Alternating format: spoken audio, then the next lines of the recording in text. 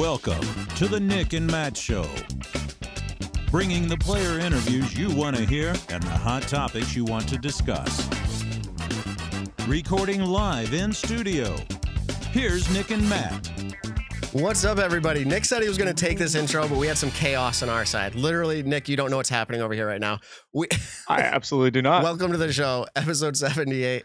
Nick, I was feverishly clicking up till the literal last second, and I'm like, I just got to take it. So, no, totally fine. Well, we're on episode 78, Matt. We got Ben running the show now, intern Ben. We got Evan in studio tonight. We've got you in studio tonight. And then we got me at my girlfriend's house with an actual microphone. So hopefully audio and video quality on my side are pretty good.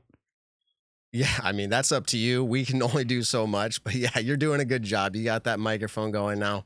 Hey, we got Evan in studio. So we'll say hi to Evan. How's it going, everyone? And Ben on the switch controls tonight. Ben, how's it going? I'm doing well. How are you guys? Good. So we got a lot to talk about, and it's coming. There's actually disc golf events to talk about beyond just like one little, like, what was it? The Maricopa? Is that what we talked about last week? Or no, it was the La Mirada. That's right. And so we got more to talk about than just that, including there was an All-Star event, the Wintertime Open that Paul McBeth usually played at. Is that true? Do you have any stats real quick, or is that coming up later? Like, did Paul play that event a lot? Do you know? He played it a lot. I want to say like 13 times, but hasn't played it since that first year he was with Discraft, remember? That's right. Nick, yeah, I was going to say he played it that one year, I think when he first signed with Discraft, because it was the Wintertime Open presented by Paul McBeth. Oh. So he literally presented his own tournament. Oh, really? That's right, Nick. Yeah. What else do you remember about that? Did he win that year? I want to say Adam Hammes won it that year. I think he beat Austin Hannum coming down the wire. I think Austin threw an errant tee shot on hole 8. No, I'm sorry, up shot that went out of bounds on hole 18.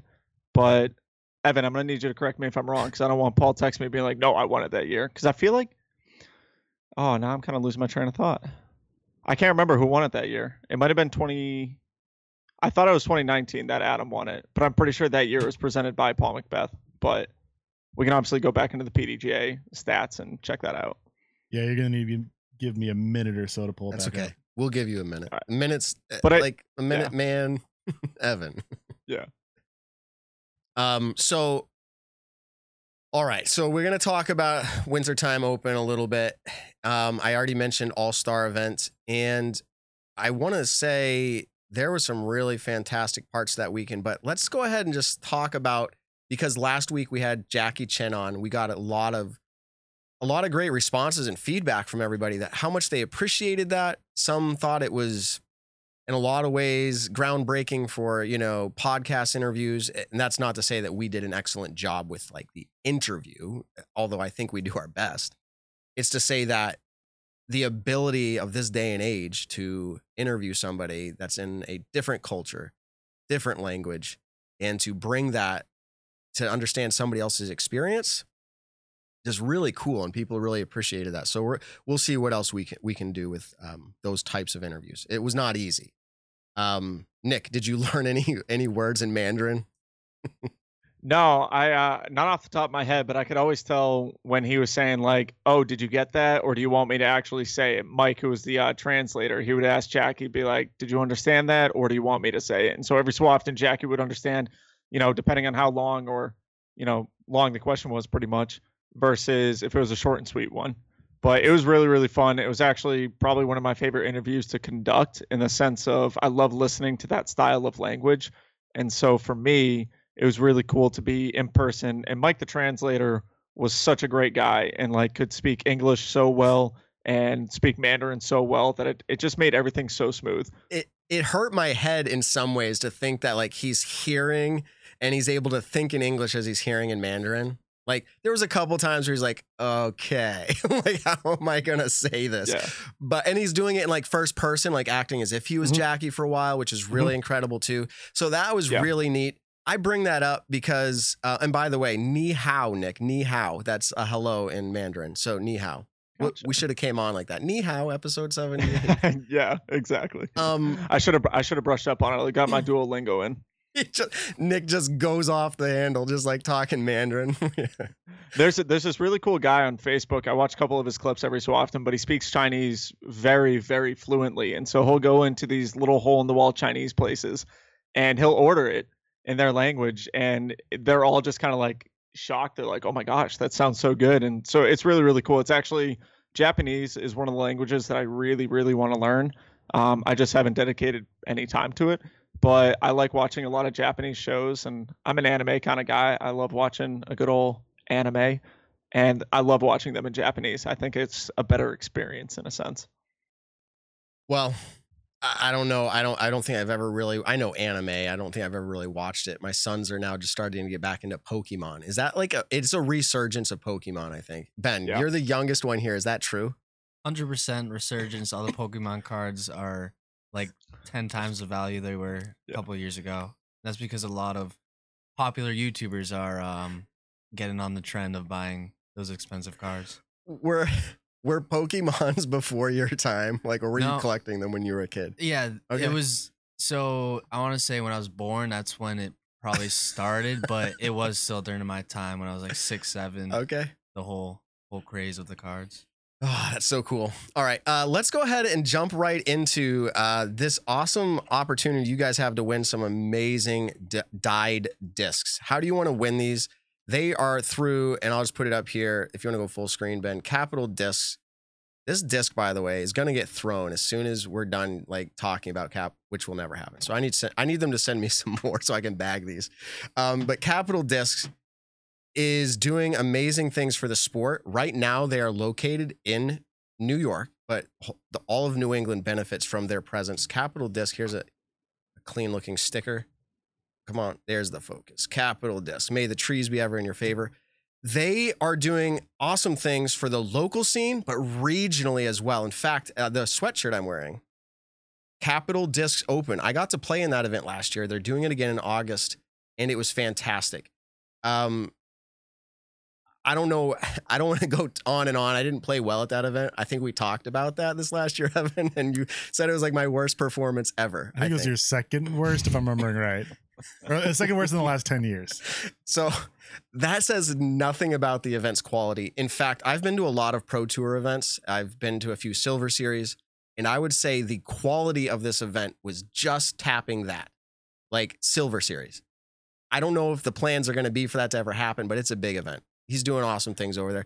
Capital Disc, if you go to capitaldisc.com, use Nick and Matt, you get 10% off your order of anything they have there, which includes apparel. They got some really sweet looking like jackets, pullover jackets, hoodies, shirts, hats. They've got all that stuff. And guess what, Evan, last week, and I don't know if Ben did, everyone went over and they liked Capital Disc's Instagram.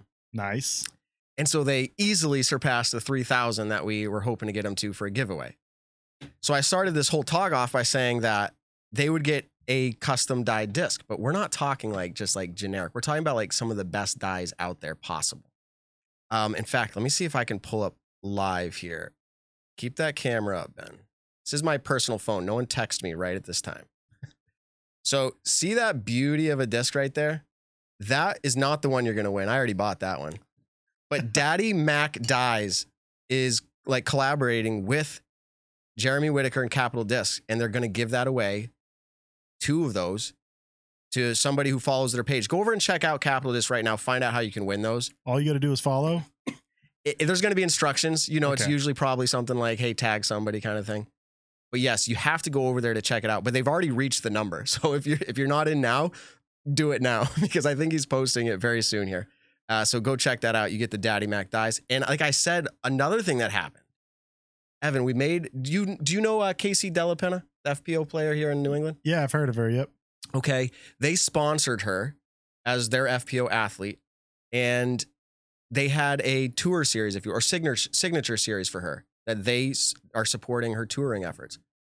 And everybody went over and almost bought them out. So there's only a select amount left. If you would like to support Casey Delapenna and Capital Discs, go over there and finish buying them out. Nick and Matt, we can do it. Use Nick and Matt code. Let them know you're there from us. And all I can say is they're doing really good things. Jeremy's a great guy. But besides that, I was thinking today, you can support 3 disc golf ventures, if you will.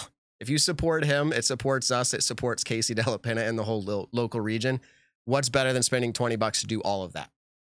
Or 40 or 100, whatever you want, $1,000. And then I'll just tease you with this. August, I think it's in the middle of August. They're running the Capital Disc Open again. $10,000 added cash. Ooh, that's nice. $10,000 added insane. cash. So Nick's going to be flying up for that one. He's like, I got to win. Yeah. I'll actually, for the most part, let's see.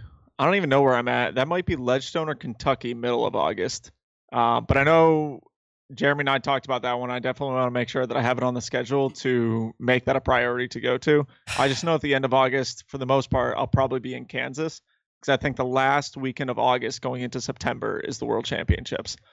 So but here, I got to go out to Kansas from there. It's like Katrina Allen used to say. I think she used to call those tournaments where nobody else would show up and there'd be like 10 grand added.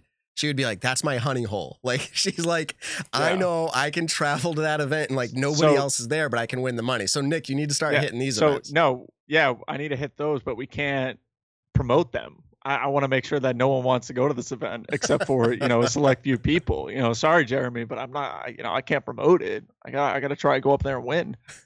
Okay.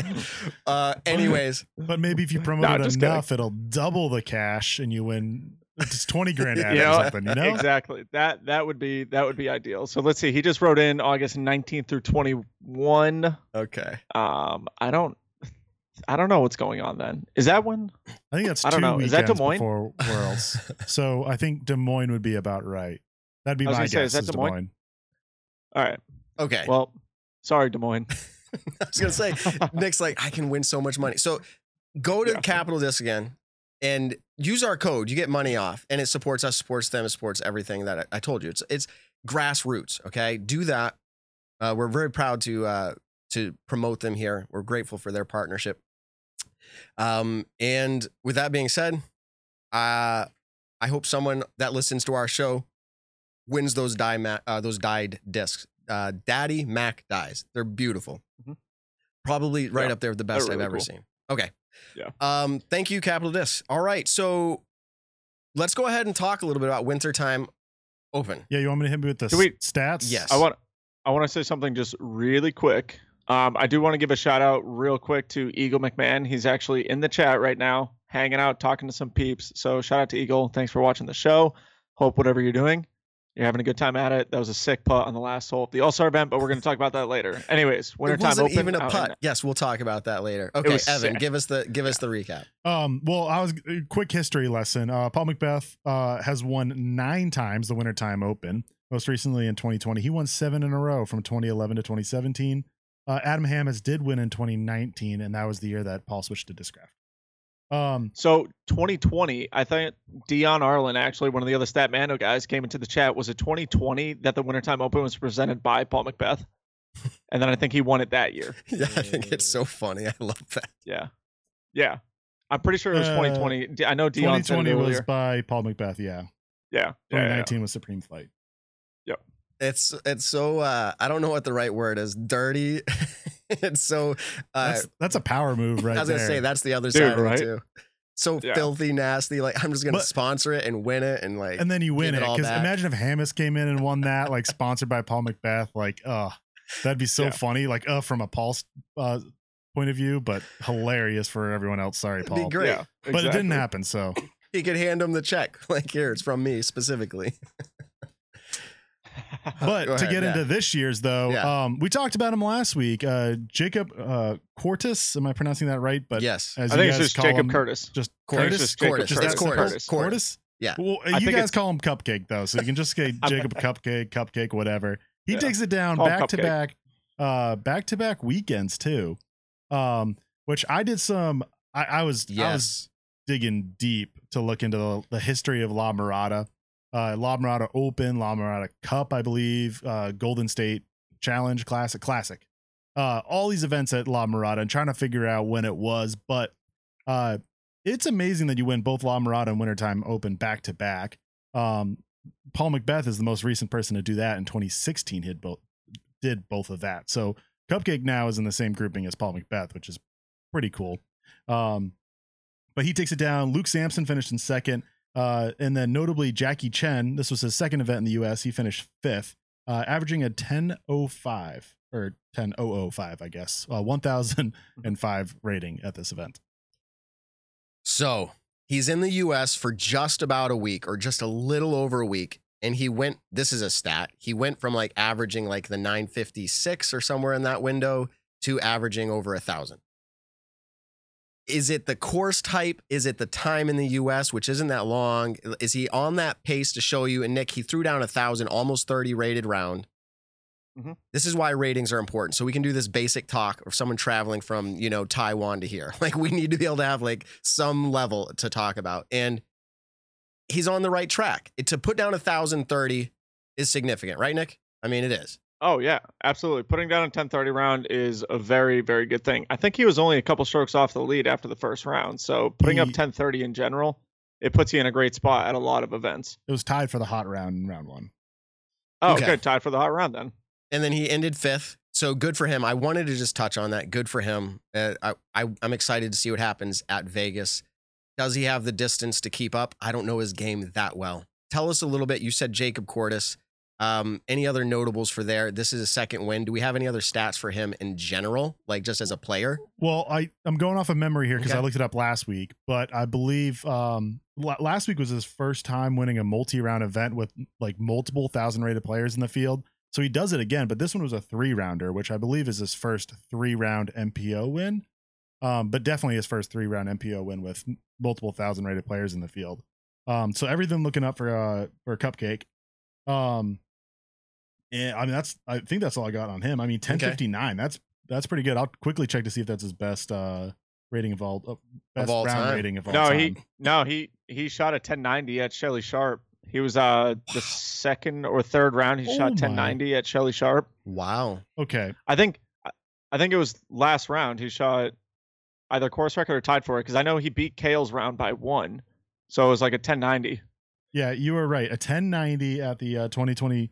Oh, that was a little earlier this year. We must have talked about it, but that's crazy we did. Yeah, from 1090 to 1059, like that's a pretty wide gap to have your best round rating be that high to then be that low. Like of all the people in the 1090 club, like your second best round rating, who has like the lowest? Like that'd be cool to look up. Did I inspire Jacob Cordes last week when I said we just don't have enough information? I said, is it a flash in the pan? I said something along those lines. And Nick, did he text you or message you? Yeah, he shot me a message. I think it was today on Instagram, actually, where he said, tell Matt it wasn't 1 out of 1,000 or something.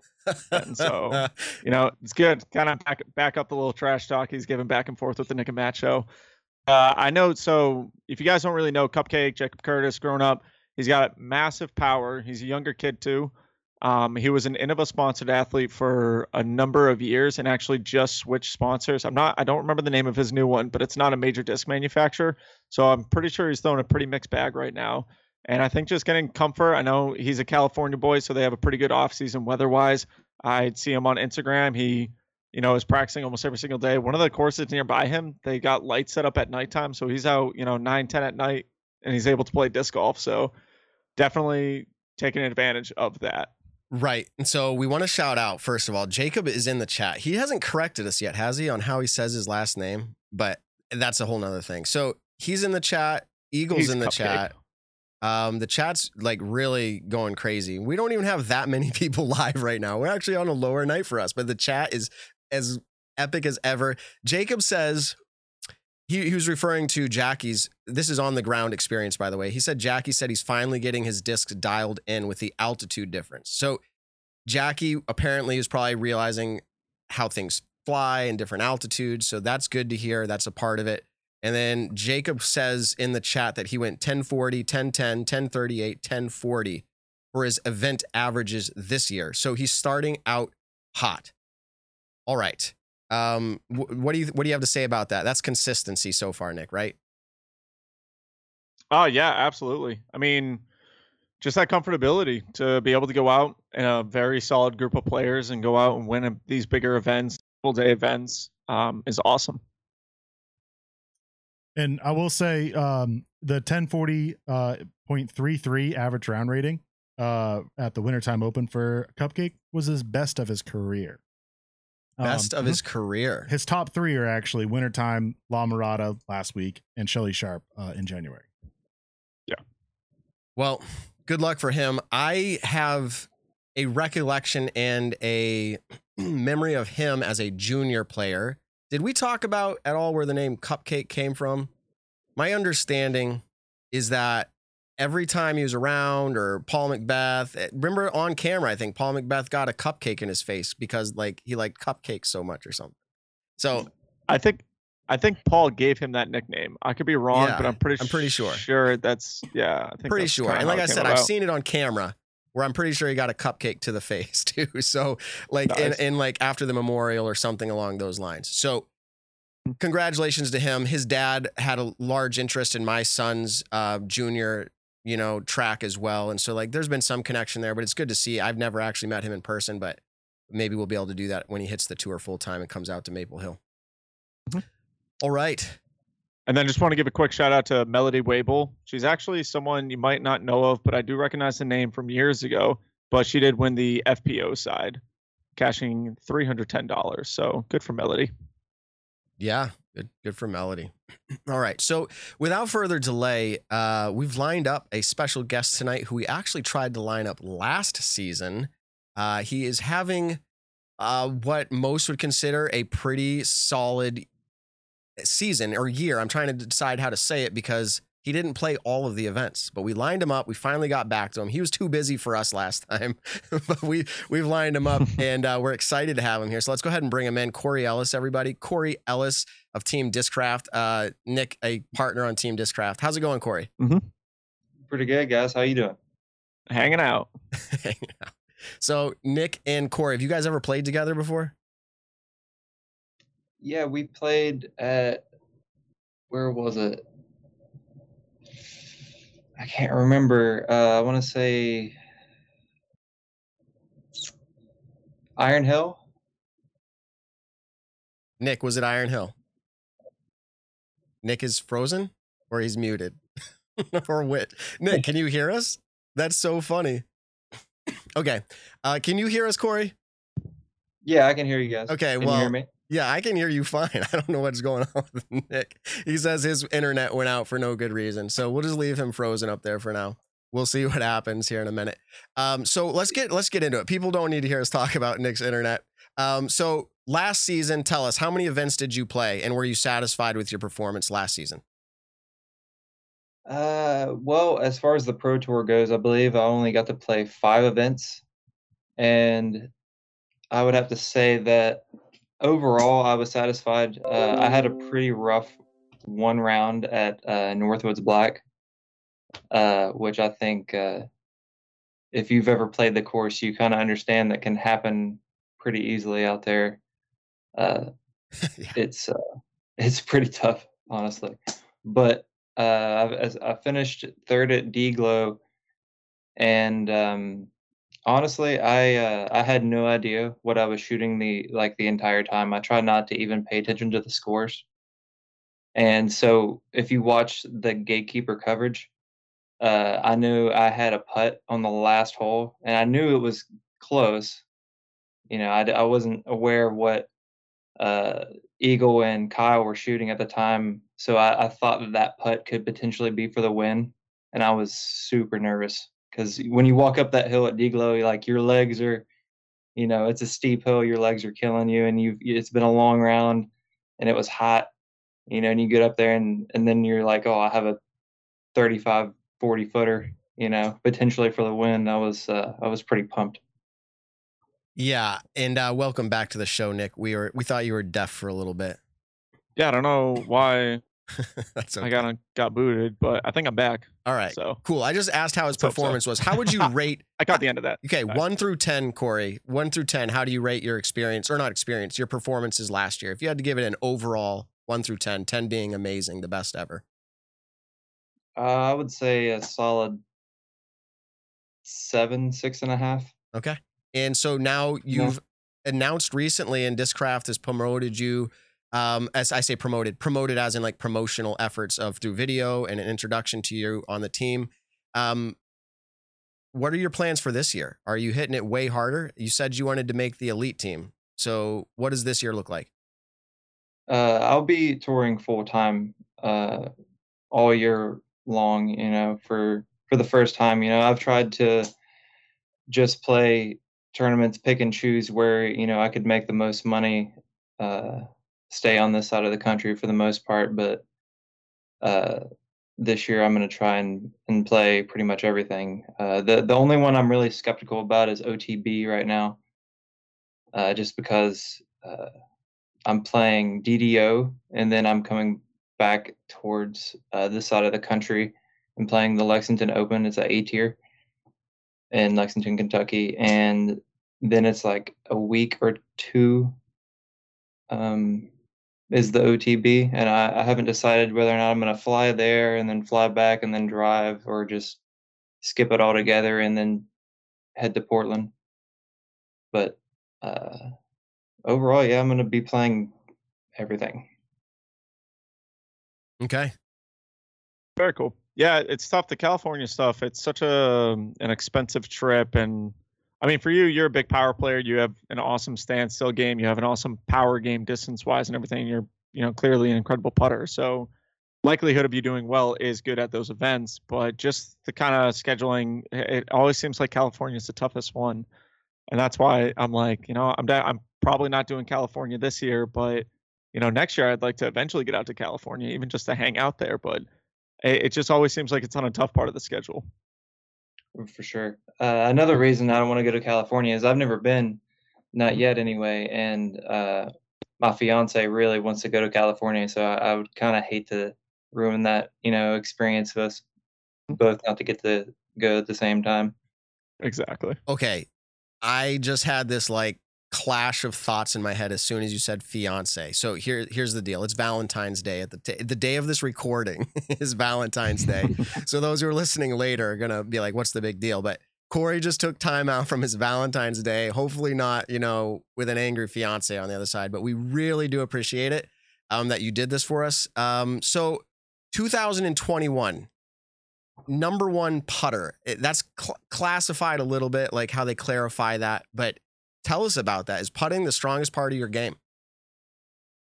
I would like to think so. I honestly, throughout my entire life, I've been playing disc golf. I started when I was 5 years old and kind of just didn't get into tournaments until I was a little older. And that was the main thing I always struggled in, was putting. And it's kind of funny. Where I'm from, there's a 3-time world champion, Johnny Sias, and Hall of Famer. If anybody knows about Johnny, he's considered one of the greatest putters of all time, and still is, honestly. He still, if you're off your game and you're playing a woods course, he'll out-putt you. But anyway, I kind of feel like I had to live up, to the hype of being from West Virginia and being a good putter, because Johnny, brought the sport of disc golf to West Virginia, and just trying to, practice as much as I can and be consistent. I think that's where you make up a lot of strokes, is on the putting green. I think nobody's going to argue with that. So, and what's your putter of choice? I really like the Rubber Blend Challengers. Yeah, the Nate Doss ones, the white ones. Nice. Not the new ones that with the black rubber. I've been messing with the more recent Tim Barham ones. Shout out to Tim. They are they're in the they're the mix for potential to use this season, but we'll see. And what do you think? What clicked for you when it came to putting? Because I think one of the biggest issues that a lot of players have, a lot of questions people will ask me is, how do you get to that 1,000 rated point? And a big thing of that is becoming a good putter. Like what made you a good putter and what clicked? I know you've actually said on your Instagram stories before, make sure you really get your legs involved with it. But like, to you personally, what do you think was that one thing that really clicked? And then what's your practice routine like with putting? Honestly, it all comes back to practice. So your mental side of it is where all your putting is. Johnny used to always say that putting is 80% mental and only 20% physical, because once you develop whatever your motion is and whatever your routine is, as long as you stick with that and you believe you're going to make the putt, a lot of times you're going to make the putt. If you have any doubt in your mind that you're going to miss, no matter how close it is, 15, 20 feet, you're going to miss. I've done it so many times. I've just walked up and talked myself out of putts. Man. So, but for my practice routine, I would have to say that I try to stay with 5 putters to 10 putters. Just depends on if I'm like out in the yard or if I'm at a course. But I won't putt for more than 20 minutes at a time, and take about a 15-minute break in between that. And that way you optimize, you're staying in it mentally. So all your focus is in for that 20 minutes. And I think that really helps with the consistency. Yeah, no doubt. And when you're doing putting practice, are you going from 10 feet to 30 feet, 20 feet to 50 feet? Like, do you practice long putts, or do you try to keep it inside the circle and keep developing that muscle memory aspect of it? I try to stay at about 20 feet to maybe 40 feet, maybe 45 at the very most. I usually don't try to practice anything further than 45 feet ever, mainly because those are pretty much just bonus. And if you're canning them from 45, it's almost the same motion, it's just a little bit more spin, a little bit more pop. I know I've heard Ricky say that he used to go and just stand at like 50 or 60 feet and just try to can them, and once he developed that, he started moving in closer. And I always try to teach people the exact opposite of that. Yeah, I know, right?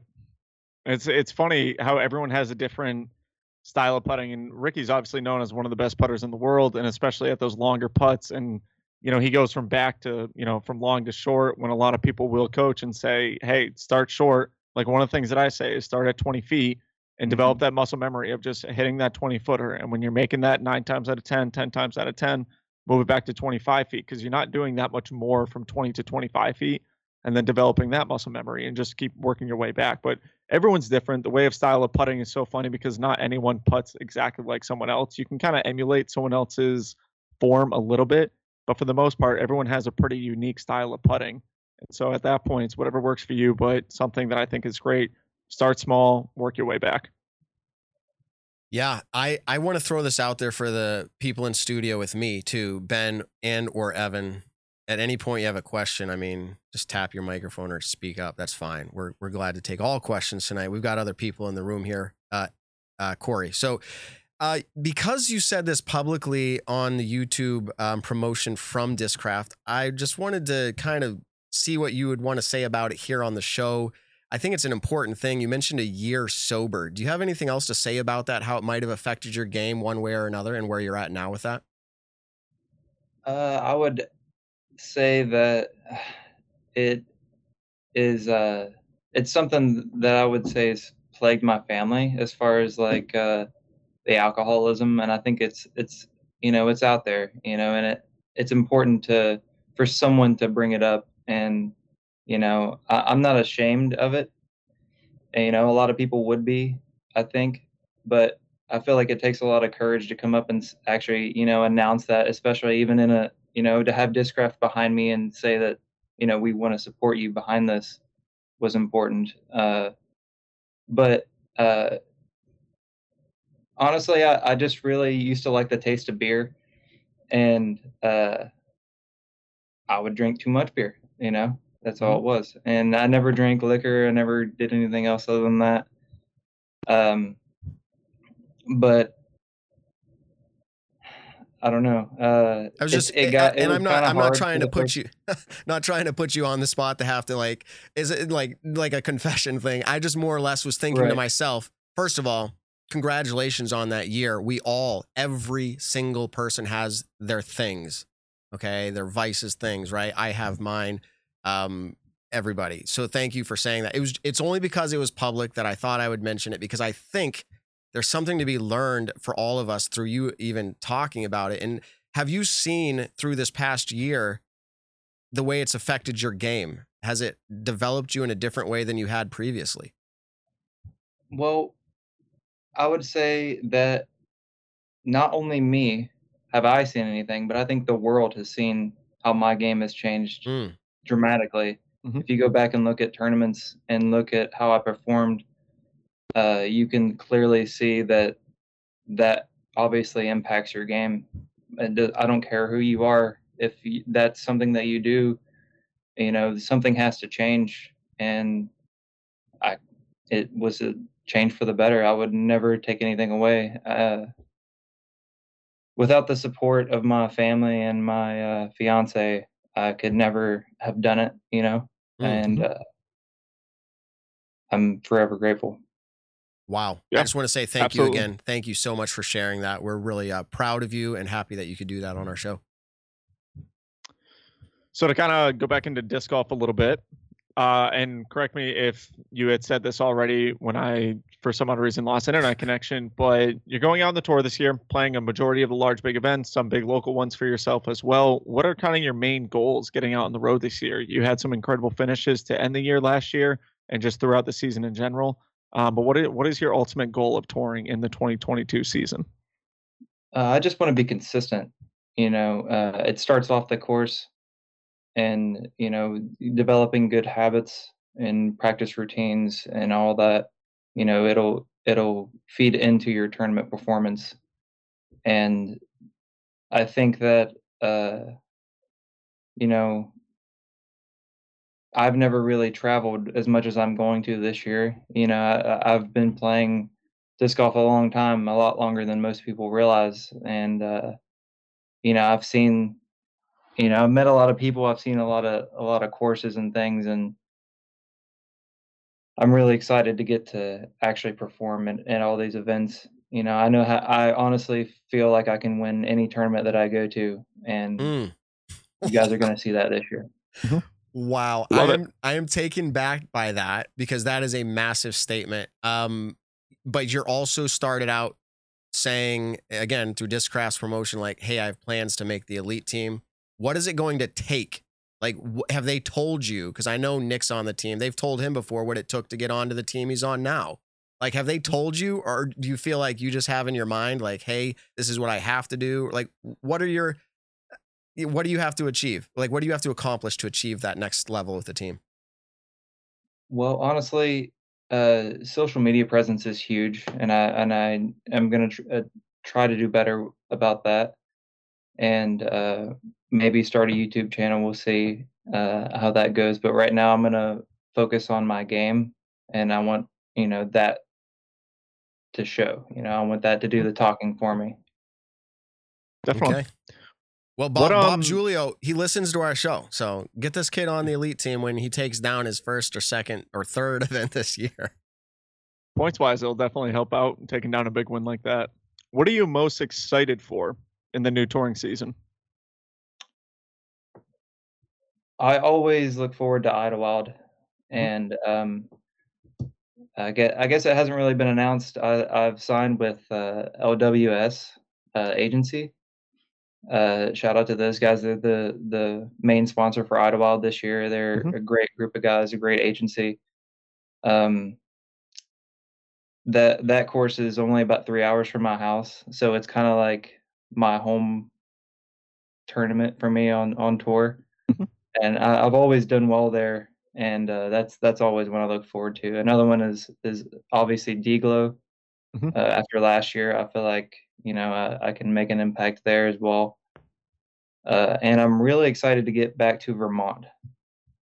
Oh yeah, it's so awesome up there, man. It's disc golf heaven. Oh, but everyone insane. has said that their favorite, like Ricky. I know Ricky has told me that his favorite place to play is Milo. So Portland is going to be awesome. No matter what, I don't care what I have to do. I'm 100% going to Oregon this year. Yeah. It's so funny because I hear so many mixed reviews on Milo. People either say it's absolutely incredible, it's gorgeous, it looks great on camera. I think there's a couple holes that I don't really care for, but and then other people say it's super overrated. They don't really care for it, and it's just one of those courses where you either love it or you hate it, I guess.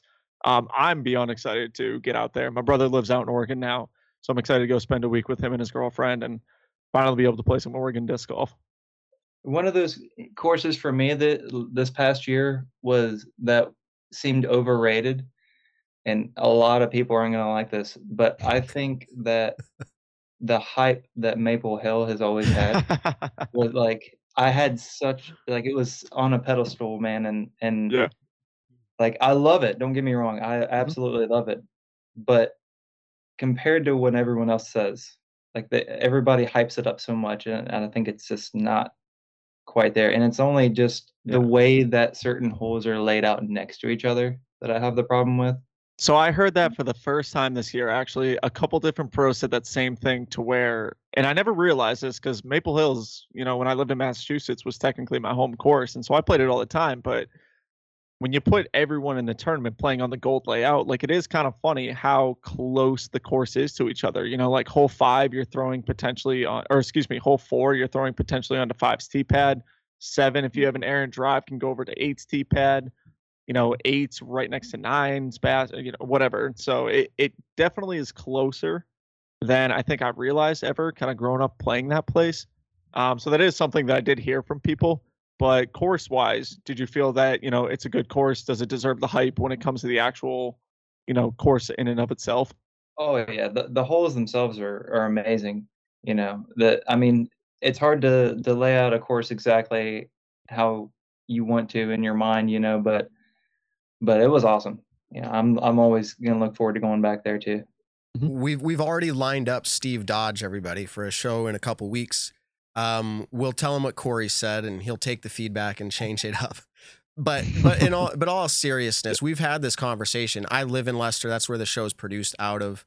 Maple Hill is my home course. I take it for granted. People didn't come here to listen to my review on it. I definitely take it for granted, but there are elements to it where I always feel like the reason it's not just number one because of the layout and the quality, even though that's pretty high for most courses. It is pretty high. But it's rated number one because you're also throwing in nostalgia, which goes way, way back to the first ever like Pro Tour event. And even before that, the history of like Jay and Des Redding even said they played that event well before. So like nostalgia is a huge part of it coming into hole 18, things that have played out there. So that's my account of it. And you're not saying bad about it, but I just feel like there's so much that goes into it that's not course related. I actually can buy into what you're saying. That's kind of where I'm at. All right. So people in the chat, because we have this happening, people in the chat see a guitar behind you. Is that your guitar? Oh yeah. Yeah. That's my Taylor. It goes on the road with me. And you play? Oh, nice. Yeah. Would you strum a few chords for us? Maybe? Yeah, sure. As long as it's not Wonderwall. Give us Wonderwall. No, not Wonderwall. Okay. Thank you. There's just a little something, whatever you want. Doesn't have to be anything epic unless you have epic. I don't know. Okay.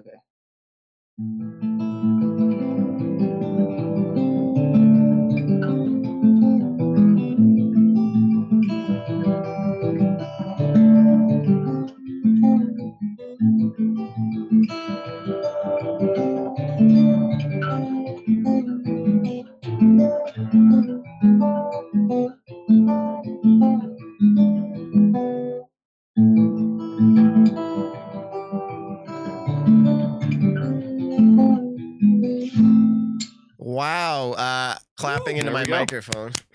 Oh, thank you. It was our own little concert. I hope all the live viewers right now will send us over their support. Well, we'll send half of it to Corey. There you go. Tip him. Throw it in the hat. There you go. Yeah, any super chats will go straight to Corey for this episode. You're basking on the Nick and Matt show right now. Nice. I appreciate it. So two other questions. One is, have you heard of, no, I don't want to put you on the spot for that. Would you stick around for a segment called Stat or Fiction on our show? It's a simple game show where you guess if something's stat or fiction. Absolutely. All right, he's down for it. And then, all right, let's go ahead. Let's just do it. Let's jump right into that. Let's get right into Stat or Fiction here. Stat or Fiction, presented by Stat Mando. There it is. All right, Evan. What do you got this week? All right. Hopefully I got some good ones. I think some of them are pretty good. And by some of them, I mean all of them. All right. To get right into it, just going to drop a bomb. Jessica Weiss has made more PDGA prize cash in her career than Juliana Korver. All right, so we're gonna make Nick go first and Corey goes last. So I'm second. I'm gonna say stat. I'm gonna say stat as well. And I just want to elaborate because every time we don't elaborate, Nick goes, here's why after the question gets answered. But before the question's answered, I'm saying yes because we've heard record cash payouts for FPO just in general. And back when Juliana was touring, like there was almost nothing. I think they were getting like $100 for winning. And Jessica Weiss has been playing quite a while. So unless Juliana Korver this last year like made bank, I don't know. I'm going stat. You're up, Corey. I would say stat for the same reason. Okay. Let's see how that played out. All right. This is a stat. Woo. You guys saw right through it. But I will say it's probably a lot closer than you think. Like it is actually very close. Jessica Weiss actually just recently, probably end of last year, passed the $100,000 mark. She is at $101,614. Juliana Korver is at $97,851. So like almost 3,500 behind, like right on her tail. And you never know. Honestly, Juliana could take it right back this year, and then we'll bring this question back later this year. Can you see fairly quick? You're in the game, I know, but how much did Juliana make last year? I could pull it up pretty quickly, but I will. You'll save that? Yeah. Well, I'll say the next question. Okay. Say the next question. You look that up. All right. Paul McBeth's win percentage at the European Open as an all-time event is 83.33%. I'm already laughing. Which is wild. This is higher than his top 10 percentage at the MVP Open. So Paul McBeth's win percentage at the European Open is higher than his top 10 percentage at the MVP Open. Oh my goodness. I'm up first. Oh. So Paul has played a lot of MVP Opens. I'm not sure the full history, but I feel like it's more than, or at least the same than European Open.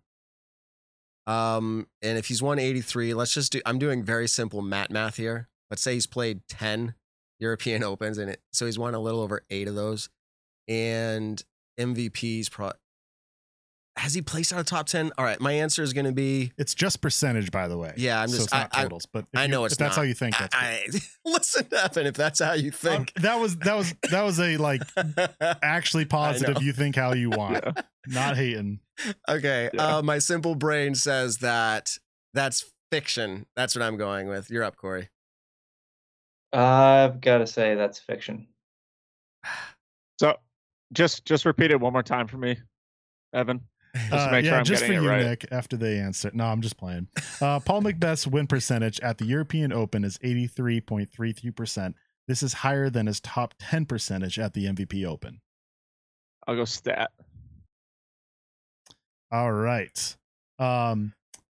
This is a stat as well.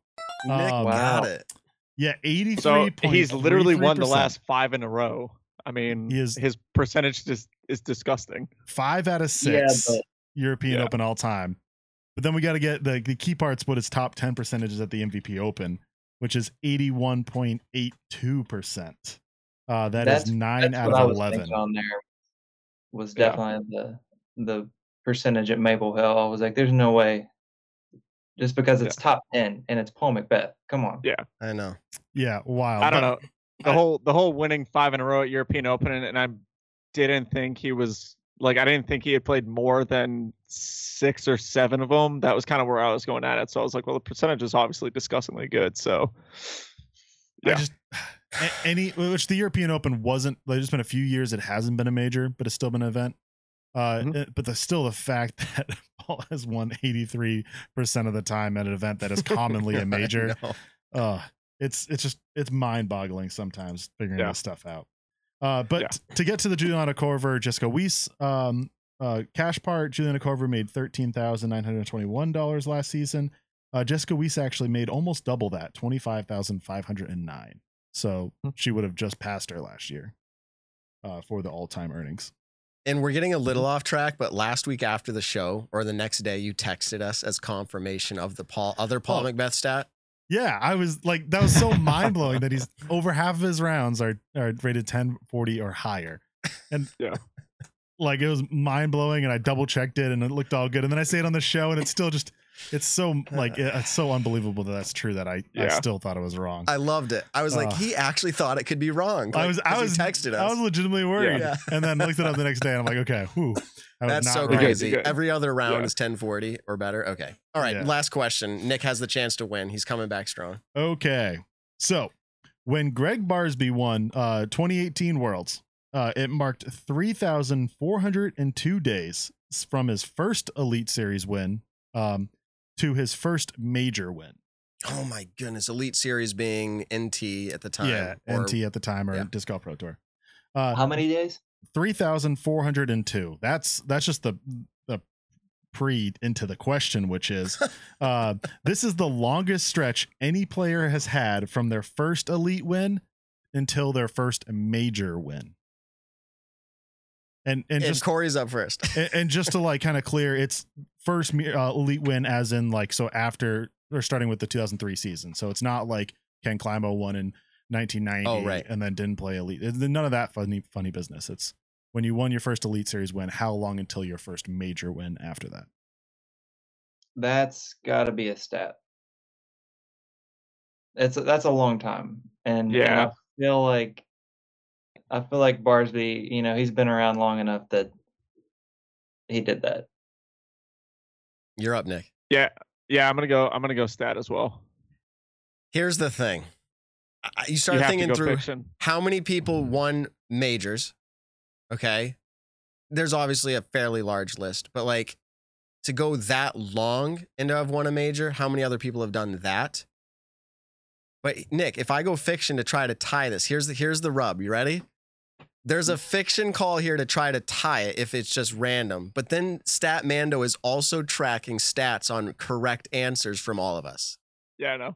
So it's like if I just roll the dice and I get there's so many things on the line. I'm gonna go for correct percentage because I can't let you catch up to me. I even if it means I lose today, I'm going with that's a stat. All right. So this Don't is say fiction. Fiction. No! Please tell me it's a joke. It's no, really fiction? That is fiction. Do you guys have any guesses? For the glory. I should have done it for the glory. You guys have any guesses who has a longer difference? And I'll say this. It's only 41 days longer. Oh, man. Felberg. Wow. No. Wow. No. Macbeth. It's someone Is who it doesn't... is it a notable person? Yes. Oh, they have a major win, so I hope they're notable. FPO. No, MPO. Whoa. They have one national tour win and one major win. Well, dang. Jeremy Colling.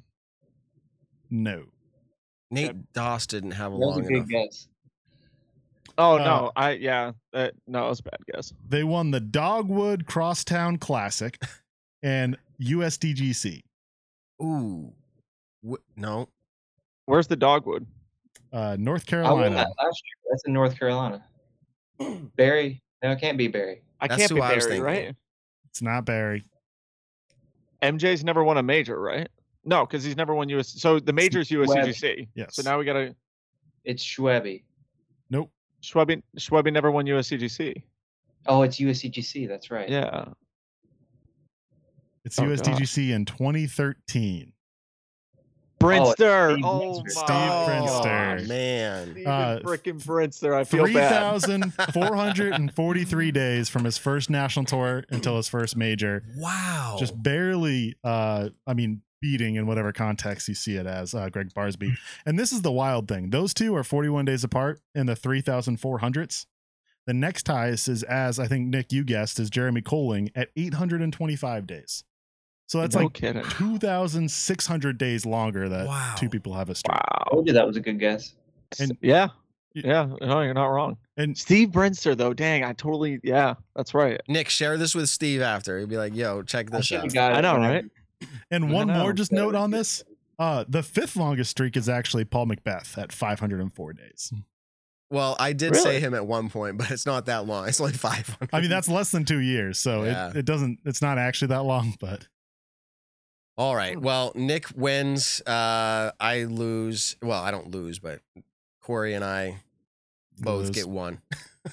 All right. Well, Let's does that? I mean, we can look at this after Corey leaves, but does that put me back above Matt? You know in what? our personal standings? I actually haven't done last week's that's yet. okay. So it's not up to date. All right, we'll do that later. We'll talk about it next time. Yeah. Okay. So I want to say thank you, Corey, for coming on the show. Corey, have you? Well, actually, let me just say, for being a guest on the Nick and Matt show, we've partnered up with Double G Craft Jerky.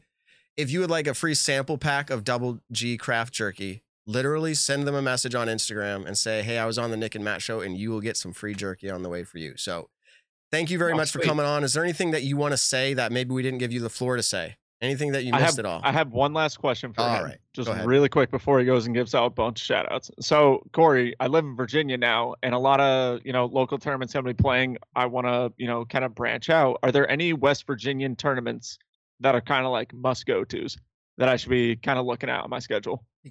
The Seth Burton Memorial. Do you have any idea when that is? It's usually right before USCGC. Okay, cool. And then any like good B tiers that, are just, good group of players, but fun to go out to, good courses? I would definitely try to go to the Black Course in Moundsville, West Virginia. Okay. The park is called Grand View, and it's not lying. It's called Grand View for a reason. It's awesome. Sweet. Heck yeah. I'll definitely have to check it out then. Mountain, and it's just bomb shots, and it's a lot of fun.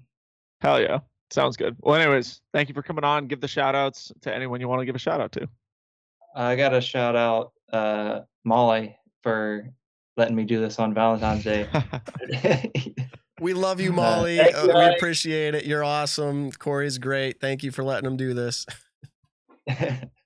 And to my sponsors, Squatch, Resistance, Discraft, LWS, my parents. My dad probably has no idea this is happening because I've totally forgot to tell him to watch it live. He'll watch it later. Heck yeah. And hopefully make a fan out of him. Yep. And honestly, to everybody who supports me, thank you guys for having me on the show. And yeah. Is there going to be a way, any like tour fundraiser discs coming out? Any way for the people to be able to support you? Where should they be looking for that? Maybe on Instagram or something? Well, Bob's gonna kill me for this, but I'm gonna go ahead and say it anyway. Yes. Hold on, Nick. Exclusive. Hit it. No, don't do it. Don't do it. Don't do it. It's not there. Don't do it. That's okay. We must have got rid of it. All right. There's commemorative calendars. For a Nick and Matt show exclusive. All right, Ben found it. There you go. So there's commemorative calendars coming out very soon for my putting stats for setting a record for Inside Circle 1 from last year. Wow. Hell awesome. Yeah. Well, so Bob, don't kill him. We're excited for that. Yeah. I definitely probably wasn't supposed to say that, but everybody be on the lookout. And we're not big enough yet, Corey. If you want to support my tour, just buy those up as quick as possible. Hell yeah, man. We'll make sure to shout it out. I think we've had another player from Discraft who had Bob sitting next to him. I think it was Paul maybe. And Paul looked over and was like, "Hey, Bob, can I say this?" And Bob's like, "Yeah, we've done multiple Discraft exclusives here. So you're welcome to the crowd." We got the inside scoop here.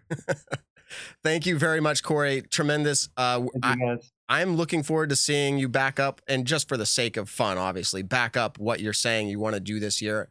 I can't wait. You had fans call into our show a few weeks ago, and they were really excited for you as well. So, oh, that's awesome. All right, man. Have a good evening, and thanks again for coming on the show. Thank you, guys. Take it easy, brother. All right, everybody. That was Corey ELLIS. And what a fantastic interview. Evan and Ben sat pretty quiet, but I want to give you guys an opportunity. Is there anything that stood out to you? How'd you feel about that conversation? I'm excited for him to tour more. I don't know if that was official before this or not. I guess I didn't know, but a lot of people knew he was kind of sticking to like that kind of North Midwest area, kind of what he could drive to. Even some people questioning, is he the best putter because he plays those events, which there's a lot that can go into that. But now you get to see him on a whole year stage. He's made a lot of top 20 finishes, very good putter, very good standstill thrower. Get to see him at more opportunities with that. How about you, Ben? What I really like about it is he has the attitude of like, I'm going to go out this year and I'm going to prove that I deserved that accolade. I'm going to prove that I'm a good player. I'm going to prove that, I lost Iglo by 4 strokes, but I was right there and I can win these kind of events. Like I really did like his attitude because he wasn't super cocky about it, but at the same time, he was very like, I'm in it and I'm here and I think I can take down an event. So I thought that was really cool about him. All right. So I said, and Ben, and then Nick talked, but that's because he didn't hear me. Ben, what do you have? Yeah. So I've been a fan of Corey ELLIS for at least 3 months, ever since MVP Open. 3 months? I did watch him. He had a little practice round with Ricky. So I am also very excited to see his full tour. As I said, I'm a fan, and I hope he does very well and keeps that putting streak going.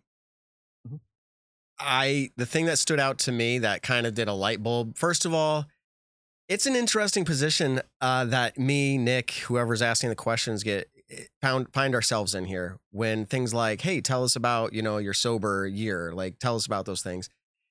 I don't think I would dig for that if it wasn't made public, like an actual public announcement, like, hey, this is something that I've done, and more or less, like he's proud of it. Like I wanted to give him that floor to talk about it in that way. I know it probably has a lot of different feelings mixed inside for him, so I was trying to help him navigate that a little bit, like just maybe how did you see your game improve? And I loved, this is what I'm getting to. He was like, I think it kind of speaks for itself. And I put the timeline together. It's been sober a year. Last year was kind of the season where he started making like waves. And it was like, wow, awesome. Good for him. I can't imagine like how proud he must feel, the people in his life. And then this year, the statement he's going to try to make. So I really appreciated his interview a lot. Yeah. I had the fortunate pleasure of being able to play with him actually for round 3 at GMC last year. We played Brewster Ridge together, and it was super fun because right before the round, it was actually the first time I ever played with him, and it was, probably the first conversations I've really ever had with him. So we were sitting on the practice green, just warming up putts and everything, talking about what's in our bag, yada, yada, yada. And on the first hole, we were both throwing Raptors. And so, I had thrown a really beat up Crystal Raptor that flipped up nice to flat, was parked, and he threw this really pretty blue Z Raptor that I think he put it just long, but he banged like a 30-footer right off the bat.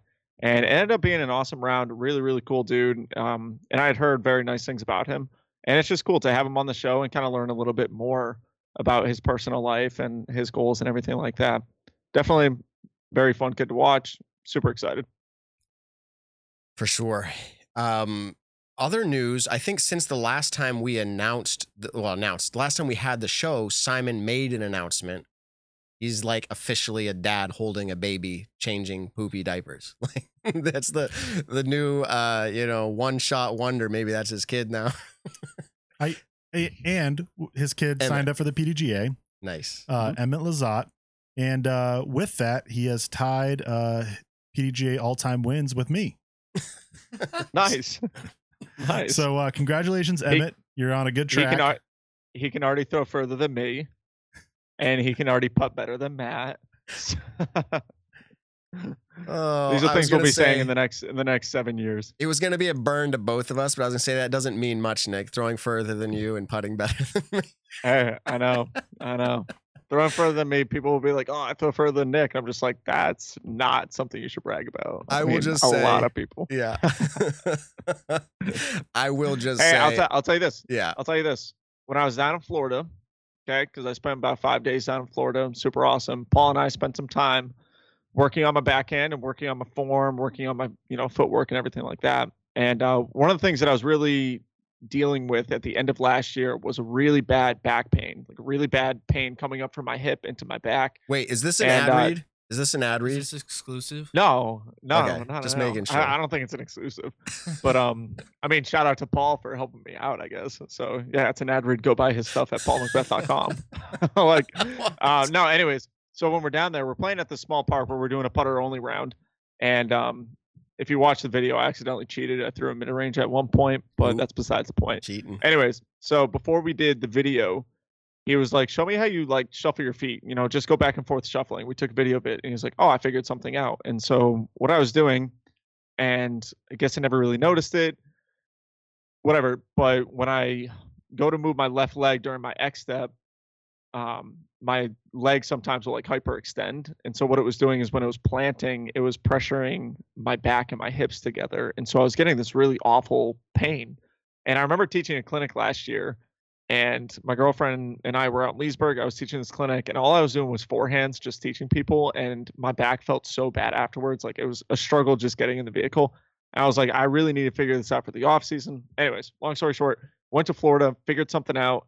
I am throwing right now putters and mids further than I've been throwing them in a long time, which is really good. The only like distance wise on drivers, I am getting more distance, but there are times where, you know, when I really try to go for a big, powerful run up, that I'll kind of go back to my old form, and I can tell by the way my back feels afterwards, whether it was clean or not.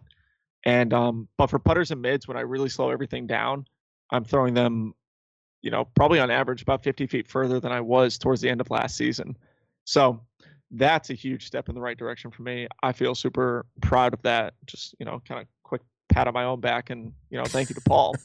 But my back doesn't hurt nearly as much now. And oh my gosh, that's like insane.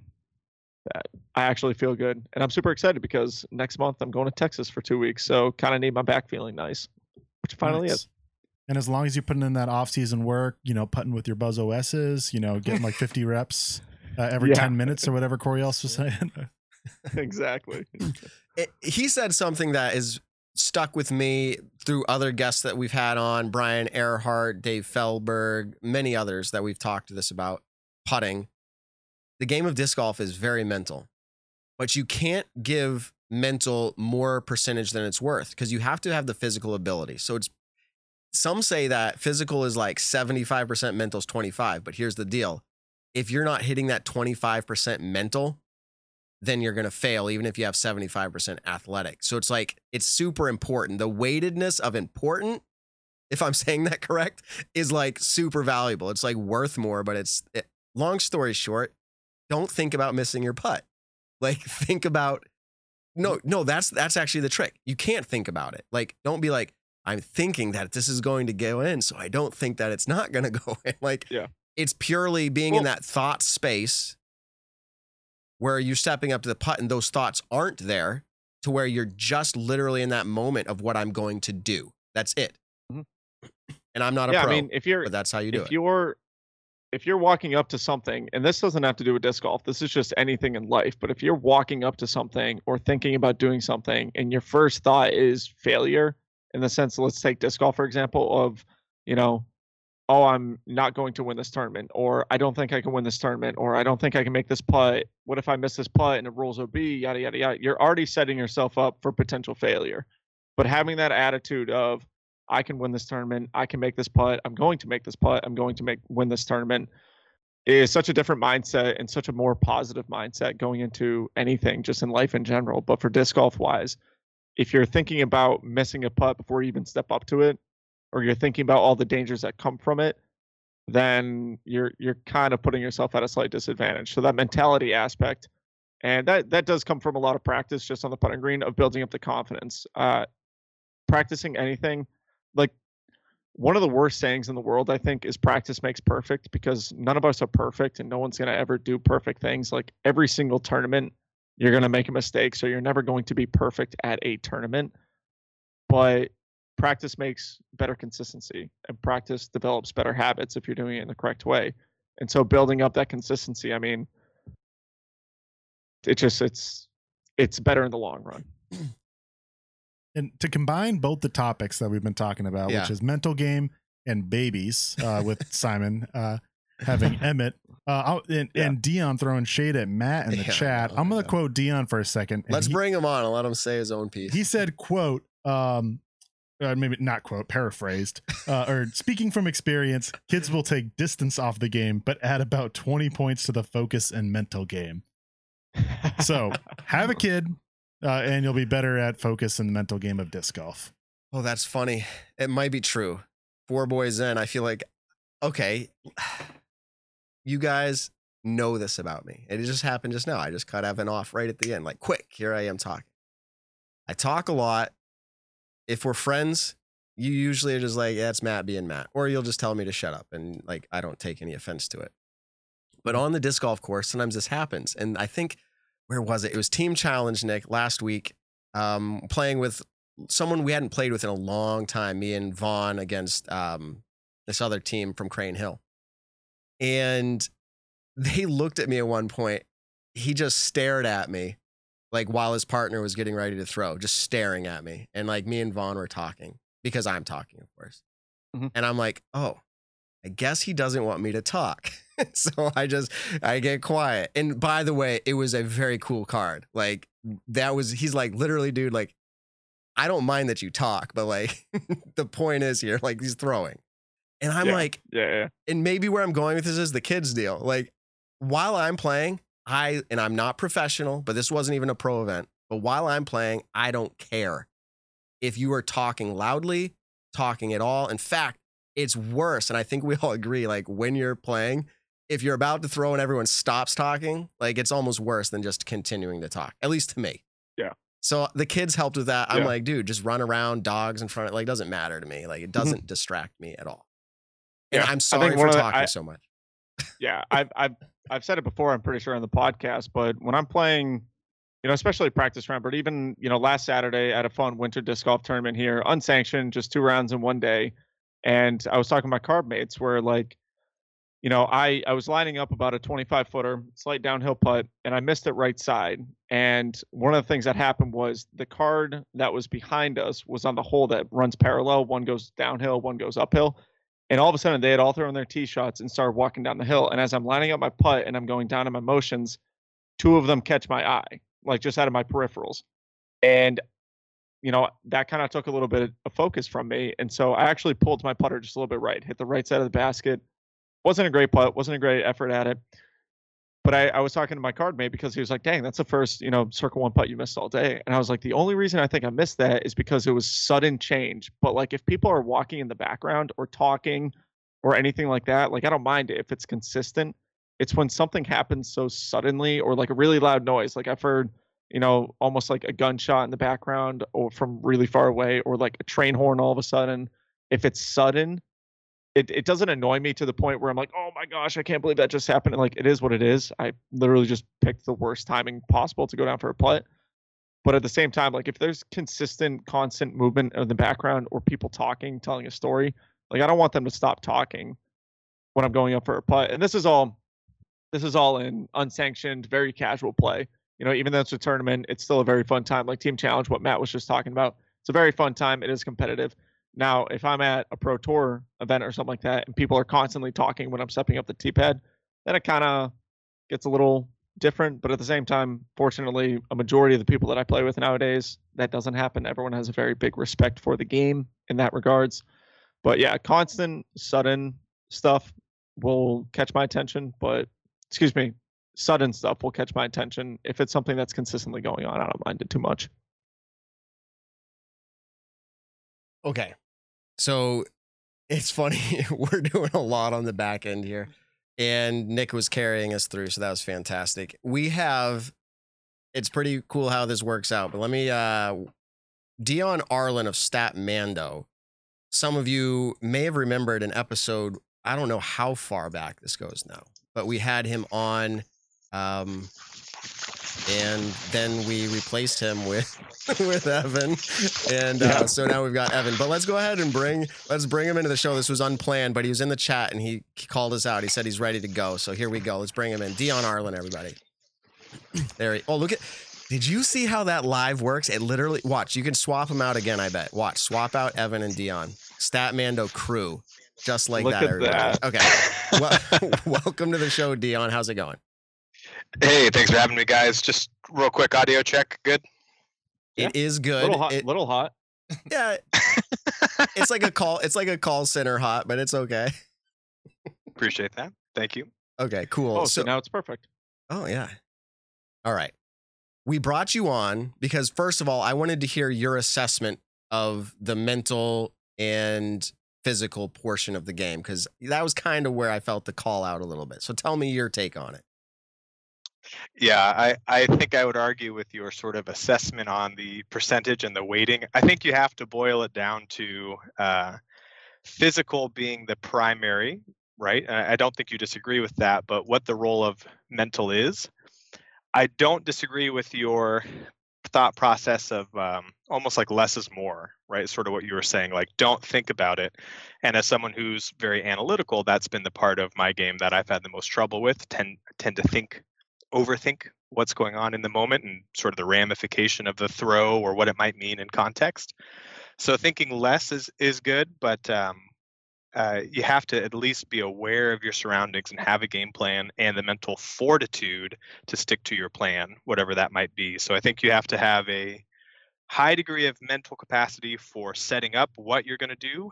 And then the trick would be turning it off during the round and relying on the execution ability. So something to that effect. All right. So we agree more than we disagree. I can say it that way. Sure. All right.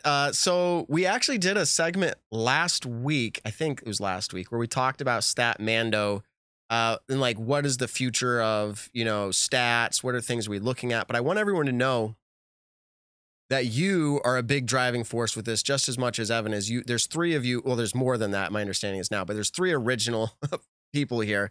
And you guys are the driving force. You each have a part to play. Hans, Evan, and you, Dion. Dion, what's your main role with Statmando? Yeah, so I think I sort of push more on the business side and sort of initiating the conversations with the different entities that we want to do work with. So Disc Golf Pro Tours is a company that we were supporting last year and trying to get our stats and analysis to enhance their broadcast. So we're doing more of that or plan to do more of that in 2022. We want to sort of open up the number of companies that we work with because we feel like business insight and business intelligence, right? Taking the data, crunching the data, contextualizing it, forming those narratives, forming that analysis is something that all companies can benefit from. So not to turn this into a commercial, which I know that pitch just sounded like, that's the side of this that I try to focus on and push more on, and then happen to do some of the like contract, and deal negotiating and things like that. All right. So you're saying that you're going to cost more for the Nick and Matt show this year than last year. You guys are OGs.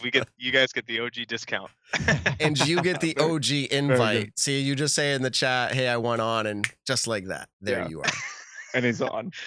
I always bully myself on. I do that to Steve and Johnny Terry and Johnny on Smashbox all the time. But see, they're the OG podcast too, so like they get the OG. All right, that's right. We love them over there. Literally, I still think we need to do like a podcast / media, which Statmando could be part of that podcast / media tournament, like of the players, of not the players. How do you say that? Like I agree with that, and I think we need to.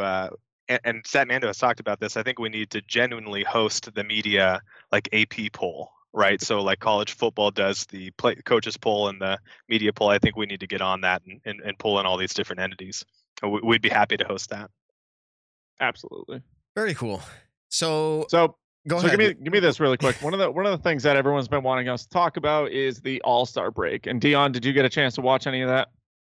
I did. I was catching the highlights and in between sort of my honey-do list here on the weekend, I was able to catch some of that. Do you have any cool stats or anything? Did you look into it too much or at all? Excuse me. Any stats wise? Is there anything that just pops out?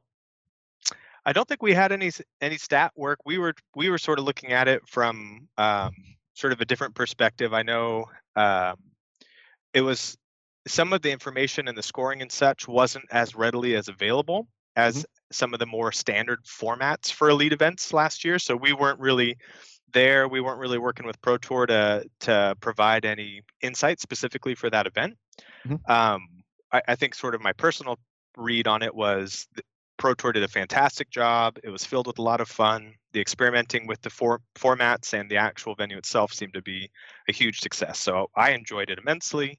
And I know, texting back and forth with Jamie that he was having fun with it. And overall, I thought it was well received. Good. Very cool. I will say it set a record for the earliest rules discrepancy conversation in a broadcasted event in history. Is that a stat? Did I just make that up? I don't know. It probably is though. Yeah, I mean live on coverage. To. So I've heard briefly the story, but if you know about it, please elaborate on it. Yeah, so it may be coming up in the show, so I don't want to steal any thunder. But Sarah Hokum taking her 1 meter relief perpendicular to the line of OB when you're in bounds, versus getting the semicircle of relief where you get to select the direction of your meter relief when you go OB. Sounds like that was being contested in that final round of the FPO players there. So we are going to talk about some of that, and that's perfect segue. So let's just do it. At Idlewild specifically is the scenario that comes to my head. There's a hole, and I'm going to get it wrong, but they used to call it the KY hole. It's the one where you would throw it through that Y tree. And you can remember it goes downhill. It turns over the creek into that little island green. It's kind of an island green. Hole 11, perhaps? Okay. I think it's 11. It's 11, 12, or 13. I want to say it's one of those, but it's on the back nine. And this is just hopefully going to help somebody who's like, I don't want to say struggling, but wants a little bit more understanding of how this could work in that scenario. As the green, it's a long and narrow green, but it kind of goes to a very fine tip on the far end of the green. And if you find yourself OB in that corner, you can't take a meter relief any other way than towards the basket. There's no possibility there, and you can't stand out of bounds. So like there were scenarios where that existed. If you went OB in that far corner, like you have to go, that's the only option. So I think the rule clarifies for those types of situations. The only thing that they could have done, and I'm saying this on the spot, is had said like group decision determines there's no other opportunity than to go toward, you know what I mean? Like there's no meter relief that's not towards the basket, but that starts to involve more of that gray area. So I'm okay with the rule. Everybody gets to play it the same way. That's where I'm at with it. So I think the core of the controversy, if you want to call it that, or just sort of the discrepancy, is if you land out of bounds and you go to the spot where you crossed OB, you are allowed in the new rule set to draw that 180-degree circle and select your spot, your mark, a meter away from that spot where you went OB, and that's the rule. However, if you land inbounds within a meter of the OB, you have to take it perpendicular. So it's two situations, landing OB or being inbounds but near OB. It's two different rules of relief. So I think the PDJ should probably, I would advocate for them to intervene and clarify that the relief from OB, whether you crossed OB or happen to be near it, needs to be standardized. Needs to be the same so that you're not having to keep track of two different situations, two different rules. Yeah. So rules are often confused. I feel like it takes a little bit for everybody. I know you will be at a tournament, and kind of like just what happened at the All-Stars event. And the first person to see that rule played out is like, that's not the rule. And you're like, yes, it is. It just changed. And then you have this like kind of argument. Unfortunately, it's going to take a little while to unfold. Right. Only because you brought up her by name, I'm just going to say this and only this. Like, you're free to say whatever you want in this world. If you're in media at all, or you're going to be on camera at all, and things slip out of your mouth, everybody's going to make mistakes. I think she made a mistake in the word choice that she chose to use. It doesn't.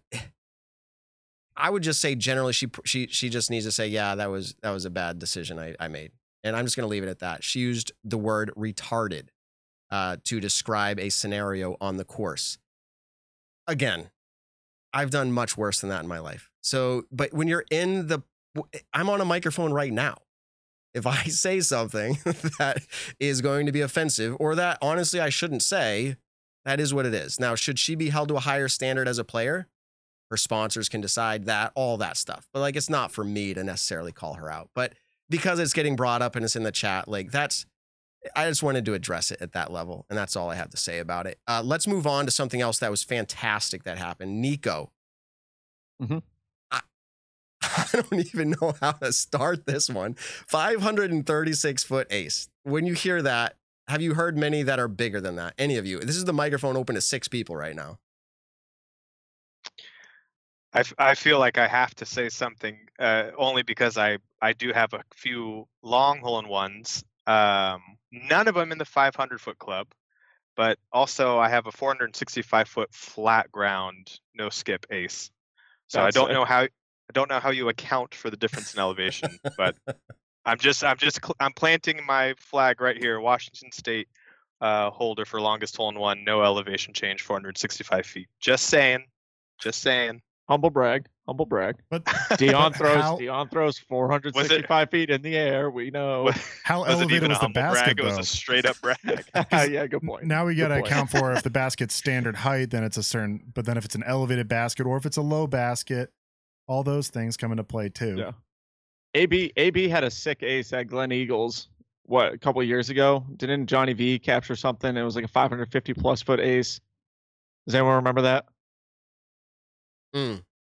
We're all sitting. It was here it wasn't during the tournament. I think they were all ace running a basket that they had specifically put out somewhere, and I kind of want to find it now. But my humble brag, I don't have a 500-foot ace, and I'll tell you why. It's because I can't throw 500 feet.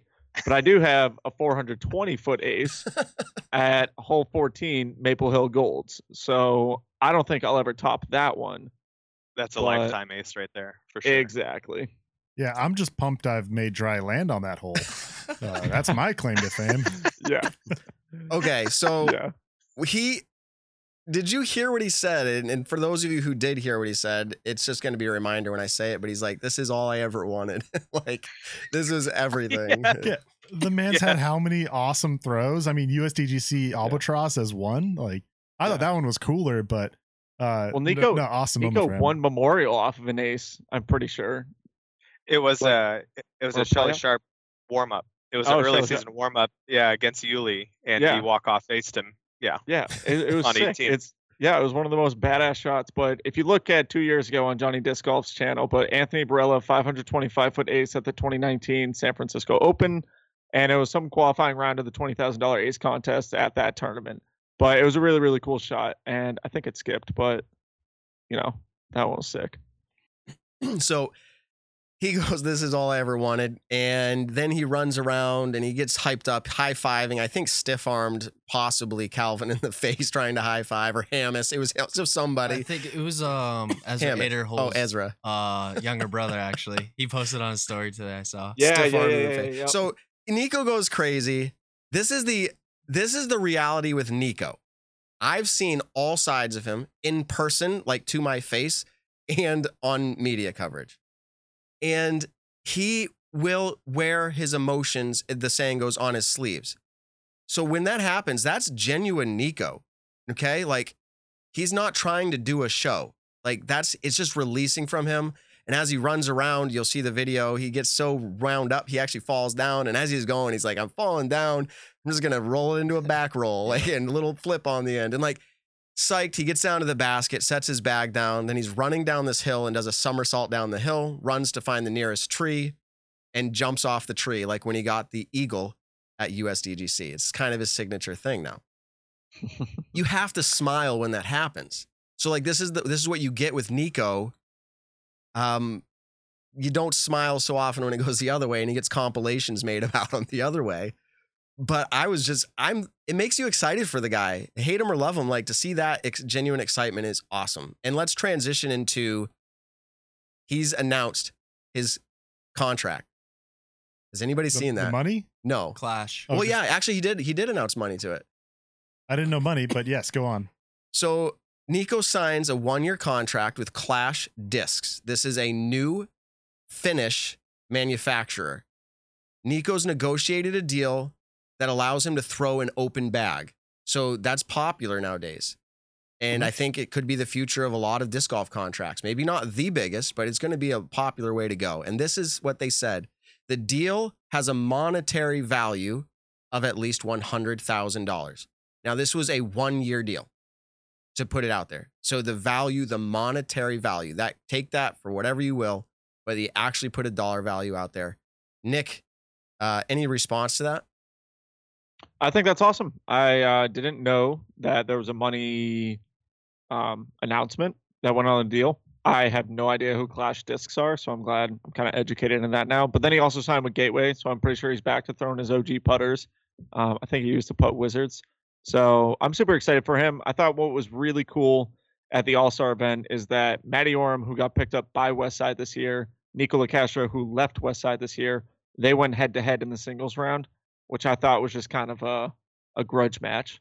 That was my own personal take on it. I just thought it was kind of fun. And a grudge match between two old school golfers who probably don't have any hate for each other whatsoever. Exactly, but it was just the funniness of like, here's new West Side and then there's old West Side, and you know, however Nico and West Side's relationship ended, I have no idea if there's any bad feelings towards it. I just thought it was kind of ironic that Matty O got put up against Nico, or Nico got put up against Matty O. It was cool. Kind of worked out nicely. Yeah. So, and I think go ahead, Ian. Great sign. Yeah, a great sign for the sport. We have all these manufacturers. I think we're living in the golden age of manufacturer proliferation, right? We're going to see more and more companies. You see Des with Mint, Nico with Clash. You see all these various companies launching at least a disc or two, maybe even a complete line, and we're starting to see that proliferate throughout the sport. So I'm excited to just see in the next few years which companies stick, what types of molds and trends emerge out of the innovation that multiple companies joining the scene should allow for. And I think we're all excited to be in this time. Mm-hmm. We need Dion more often for words like manufacturer proliferation, like at least 3 times fast. It's excellent. It's excellent. I had a chance to catch up with Dion. Evan, of course, I knew here from locally, and Hans in Massachusetts at my home after one of the events at MVP, and it was just a good time. I whipped some steak up, and like, long story short, it was a long day, but it was a good time, and it was good to meet you guys in person. So that happened, $100,000 monetary value. You mentioned Gateway, Nick, so I don't want to confuse people. With this Clash deal, he came to an agreement with them that said, hey, it's better for my game right now if I can throw like whatever I want. If you make me just throw only Clash right now, like, it's probably not going to give you as much exposure as I can get you if I'm feeling very comfortable right out of the season start. Because imagine trying to learn a disc in like no time flat. Like, I don't think he had access to these discs since the end of last season. Like, it's very recent. I also think they might only have 6 discs to their name. So he wouldn't even be able to solely do Clash. Yeah, you could do a lot with 6 discs. But especially one of the discs is called the Popcorn. It's a putter. And like, I'm looking for that in stores because I just want to throw a popcorn. That's cool. Is it like scratch and sniff? It's like butter? Yeah. Yeah, the plastic type better be called like buttered or something like that. Buttery. Dude, that's a buttery putter. Popcorn putter. Yep. Which probably isn't what you want in a putter or a disc. You kind of want the opposite. You want grippy, not slippery. But the thing that always gets me to laugh, I think it was a Brody episode when we had Brody in, like, not planned, and we brought him into the show, and it was one of our longest shows, and we started talking about how to make disc golf harder. And one of the things that came up was like someone, and I laugh every time I think of it. They're like, if we really want to make disc golf harder, why don't we make people lotion up their hands before they throw the disc? Every time it just cracks me up. Anyways, okay, so that's so funny. Nico, we talked about him. So let's do the All-Star discussion. What happened at All-Stars? I would say by raise of hands, but then I'm taking myself to my training room that I do with my work. So I'm not going to say by raise of hands. But did you guys get to watch? Who watched the All-Stars? Like, just give me your feedback. I have a lot to say, but I talk enough. So anybody that watched it, give me your feedback. What'd you think? I thought it was awesome. I thought it was a huge step up from last year. I think the skills competition was a lot of fun to watch. I mean, obviously, you could always say there's more things that can be worked on, but I thought it was fantastic as is, and I'm sure they will grow it every year on top of it. Doubles was really cool. I mean, maybe we talk about it, but Ezra's roller to James's like 70-foot throw-in putt was awesome to see, and those two comboing to get an eagle is not something you get to. I mean, it's doubles, so you don't get to see that often, which was really cool. And then to finish on singles, like, I thought it was just kind of perfect lineup, really good. But I think it's awesome that after the draft, everyone kind of just said Paige Pierce had the dominant team, maybe better names as far as last year went. And Katrina maybe with the underdogs. I don't even know how to word that, but then Katrina comes out and her team wins, which I think took a lot of people by surprise. I think majority would have guessed Paige's team would have won. Mm-hmm. Nick, I think when you looked on it, and so I got to watch. I didn't get to watch the whole thing like from start to finish, but I did get to watch a pretty good portion of the skills competition. I watched a couple players throw that one, FPO and MPO side. I actually didn't get to watch any of the doubles because I think I was playing a tournament, but then I was able to watch some of the singles and then just some highlight stuff. Like I never sat down and watched it start to finish, but I was super, super impressed with the skills competition aspect of it. And like Evan just said, they're going to do things to make it better and better as the years go on. But I think it was a huge step up from last year's All-Star event. So that was really fun. I liked watching people throw certain shots. You could see, some players are better at throwing certain shots than other players are. And it was in windy conditions too, which definitely added a little bit of poise to it. I thought the putting competition was really fun and everyone was stoked to watch that. And then the singles with how close everything came to at the end, Nico's ace and then Eagles' massive putt on 18, Calvin clutching up and hitting the final putt. Someone said Calvin birdied every single hole on the back nine. So that's absolutely insane. But if I was a betting person, like when I looked at the teams right off the bat, for the FPO side, I definitely would have said, I'll put money down on Paige Pierce's team. But then when I was watching Kat's team play in the singles, I mean, Katrina Allen looked awesome play-wise. I thought she was throwing super well. She was putting well. She had a great round. I mean, she won her round by 3 strokes. And technically speaking, it was a 10-15 rated round. I'm not really sure how they do that for this one event, but it was a 10-15 rated round. And her team clutched up when they wanted to, or when they needed to, I should say. And so it was super cool to see Team Katrina win it, and then Team Calvin clutching up and winning it as well. Very fun to watch. I did enjoy it immensely more than last year's. Yeah, Ben, you are newer as a fan to the sport. Correct. You talked about getting DGN subscription last week, but you didn't need it. But did you watch the event? What did you think? I watched the singles, some of it on YouTube, which I thought was pretty cool. It was a little like free trial into the DGN subscription. You know what to expect. I thought that was a smart move on their end. And yeah, I watched the singles. Watched a little bit of the draft and the skills, but other than that, nothing else. Okay, no, that's good. I want feedback from all perspectives. Dion, did you have anything about it? Yeah. Before we get too far, Ben, I've been giving you some Gen Z joking around love. Can I get a confirmation on how old you are actually before I continue that line of joking? I am 23. I think I'm in Gen Z. Can confirm. Yeah, that counts. That counts. I know I don't look it, but I'm actually 53. So good work on that. Oh, no, I'm not 53. Oh, I'm sorry. Jeez. Let's say. Oh my goodness. Dion, you can't see his face because we haven't given him a camera yet. But his face was looking around the room with his big eyes. I was like, Evan, is this a stat or fiction? Stat or fiction? I'm 53. Stat or fiction. Dion's actually a baby boomer. Yeah. No, so for the All-Star coverage, yeah, I thought they did a fantastic job. I would have loved, it's so hard to predict these things, of course, and control them in the moment. But after Eagle slammed that humongous putt on the final hole, it was almost anticlimactic that Calvin had like 20 seconds, steps up, drains it, game over.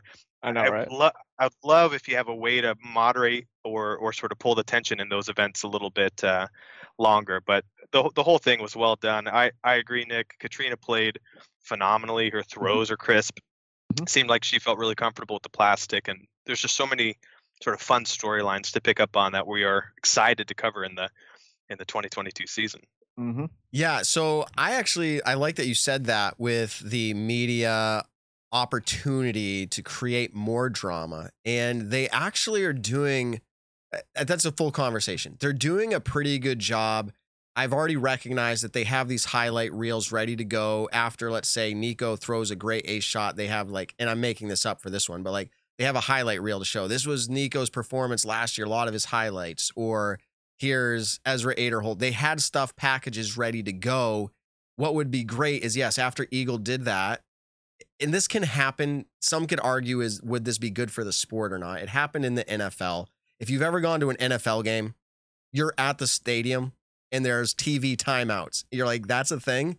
Yes. Like there's actually lots of timeouts that are not called by the teams because they're trying to fit in the sponsors, right? And I think it could be neat if after Eagle hit that, yes, they said, stand down for a second, Calvin. Like we're doing a highlight reel for Eagle. Like we're just trying to, whatever. We're trying to make you nervous, Calvin.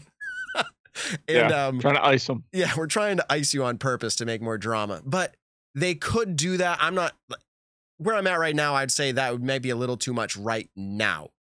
But as the sport grows, I could definitely see that happening because to your point, Dion, that I agree. Epic, amazing. Everyone in a weird way is rooting, not everyone, but rooting for Calvin to miss. Maybe that's just me. For some reason, I'm against Calvin always. And you know what they could do is how they run the live shows already just, a few seconds behind or maybe a minute behind, depending on how the throws are. If they're filming chase card and lead card, the chase cards might get put in between the lead card's throws to make it seem like it's going back and forth live, but it's really like it happened a little bit before and they're doing really, really quick replays. So if you really did want to kind of string out that last final putt, they could just show replays. Calvin makes the putt, but then like 5-6 seconds pass and then they get to it and kind of give a little bit longer pause that way. It is a live event, but just like 5-6 seconds, that's nothing crazy. When you watch the Super Bowl yesterday, that's on delay too by about the same amount. Yeah, for good reason. So, all right. We talked a little bit about this. Here's some of my takes on it. You guys, I appreciate all your feedback on that. A few things that stood out was one, I agree with everybody here. I think talked about the skills challenge portion of the event. To me, that was a very easy to watch event where you want to just like be hanging out with friends. It's on in the background. It's hours worth. It's 4 hours or whatever. It's long. So you don't have to watch every minute of it, but you're having disc golf playing, right? In fact, that's what a lot of people do with our podcast. They just have it on in the background while they work or whatever they're doing. But that was enjoyable to me, very enjoyable. And I said, I wish that content was available every weekend. Even during tournaments, like maybe not during the tournament, but like have multiple disc golf channels. Like, hey, if you don't want to watch this event, go check this out, like live. I think it's pretty cool. Obviously, golf is way bigger than us, but like there's lots of content to watch. And I think there's something different. And this is not a harping session, but we've talked about it before. Jomez has done a lot of skills competitions and they've made it entertaining, but there is something absolutely different about live. Like hands down, it's different. I don't know if it's all the extra just filler that allows you to not have to pay attention every second, but it's something about it. You don't know what's going to happen. Nobody knows what's going to happen. It's going to be a real live, excitement in the moment. So that was cool. And now the other topic here that I'm not going to elaborate on right now, I'll put it back to you guys. How come, and this is rhetorical, well, not rhetorical. This is me asking, I have my own opinions, but me asking you, how come they're throwing from the side of the tee pads and not on them? Anybody? Nick, you would probably have the biggest insight into that. I mean, angle of the shot shape that you want to throw is a huge piece of it. Like I said, I didn't get to watch the whole course, so I don't know exactly how every single hole was. It was the red angle. It was the red tee pads from Portland Open. Yeah. So sometimes if it's a turf tee pad, which I'm assuming, or like a carpet tee pad, which I'm assuming those ones kind of were, if it's a newer one and it gets wet, it's a little bit slick, which I don't think that was the case. But sometimes some turf is really grippy and some turf is really, really slick, especially if you're running with the turf as that breaks down and like gets, worn in. It actually becomes very slippery because of all the, let's say the little bit of grass is now going with it. And so you kind of slide across it. If you actually use a certain type of turf and you go against it, it's actually better for it grip wise. I'm not an expert on it, to be honest, but I'm assuming a slight little issue. Like if you have to think about slipping on a tee pad, but you have the option to go to the left of it where there's natural grass and it seems pretty safe, 100% of the people in the pro scene are going to do that. Text Hamas right now. Say, hey, why did some people not throw on the tee pad? I feel like we've heard this before, and Evan, it sounded like you're going to respond, that people are complaining about the potential for injury. Well, yeah, that was a hot topic last year, kind of whether you like cement tee pads or paver tee pads or turf tee pads. I've always thought, especially like that course had a lot of open run-ups where, you know, if you're 2 feet to the right or 2 feet to the left, it doesn't really change the angle too much. I know Nick did mention it's possible. But if you think about like a wooded course, you can move 2 feet to the left and you like stand on the left edge of the tee pad, and that opens up a different lane compared to the right side of the tee pad. But to ignore that part and just to keep it kind of like an open bomber hole where you're just trying to get the best run up and stance, whatever possible, to just bomb it. I think more tee pads could be dual tee pads and just literally be twice as wide, have a turf one, have a paver one, and just no complaints. If it's a wet day, you might want to go paver. If it's a dry day, you might like turf better. You might just like either or better anyways. But I think that would be an interesting kind of way to deal with it. I have so many feelings and reactions to that. But Dion's a guest here. I'll give him the floor. What do you think, Dion? Thanks, man. Yeah, tee pads are a bit of a. I get really annoyed that they're not standardized as a facet of equipment in our sport. Same. And I think, Nick, you might recall when we played our last round at the Fort at Worlds, anytime I start to get frustrated during a round, which usually is often because I usually play terribly, I tend to take it out on tee pads specifically. That's my like mental block, because it's the one shot, and I think I remember Drew Gibson's telling me this once, it's the one shot where all things should be equal.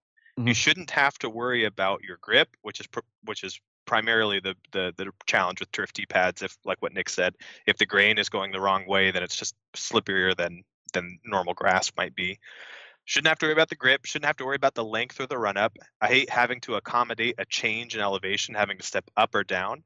My run up's not as long as Conrad's, but probably longer than most. Some sort of a tall guy, and I like to throw far. So standardized tee pads to me would be the most obvious low-hanging fruit for equipment standards that like the Pro Tour could pioneer, given the resources that they have, and that the PDGA could set some parameters around, so you're not competing on majors or A tiers or Elite Series events with just a huge variety of structure or space to throw.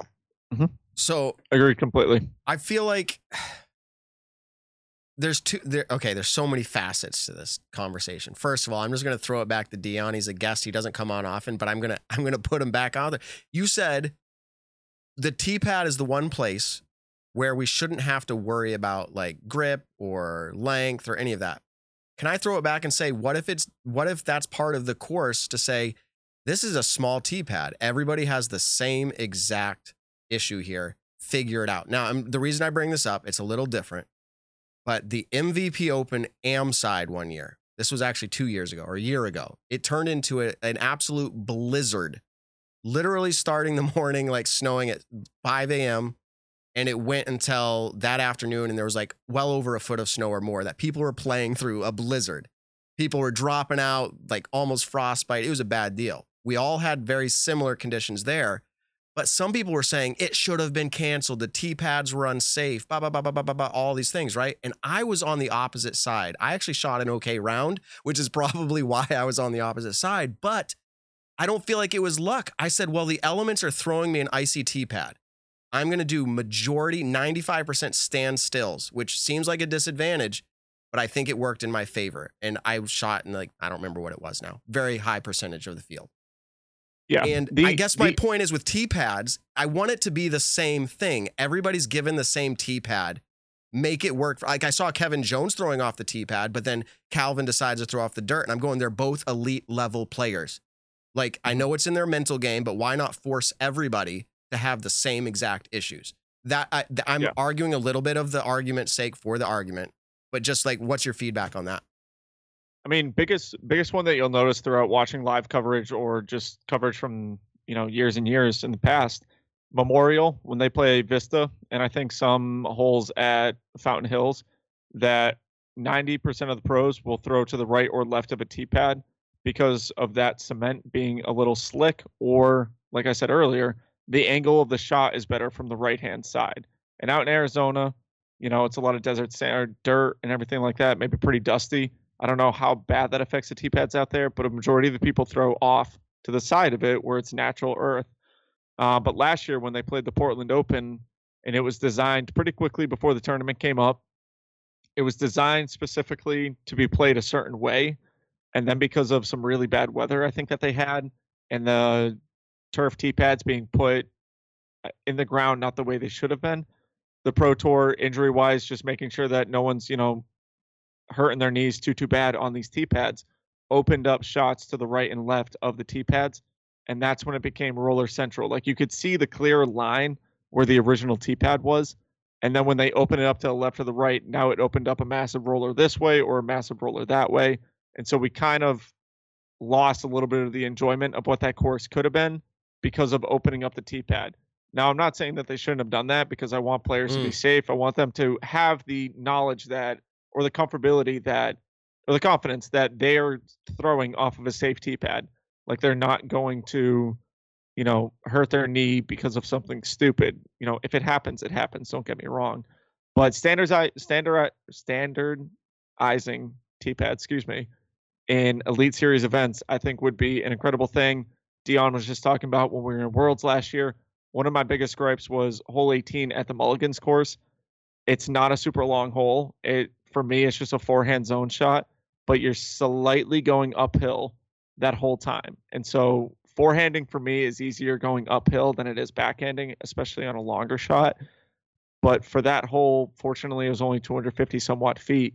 But still, the fact that you have to go uphill on the tee pad, like, I think that's something that shouldn't be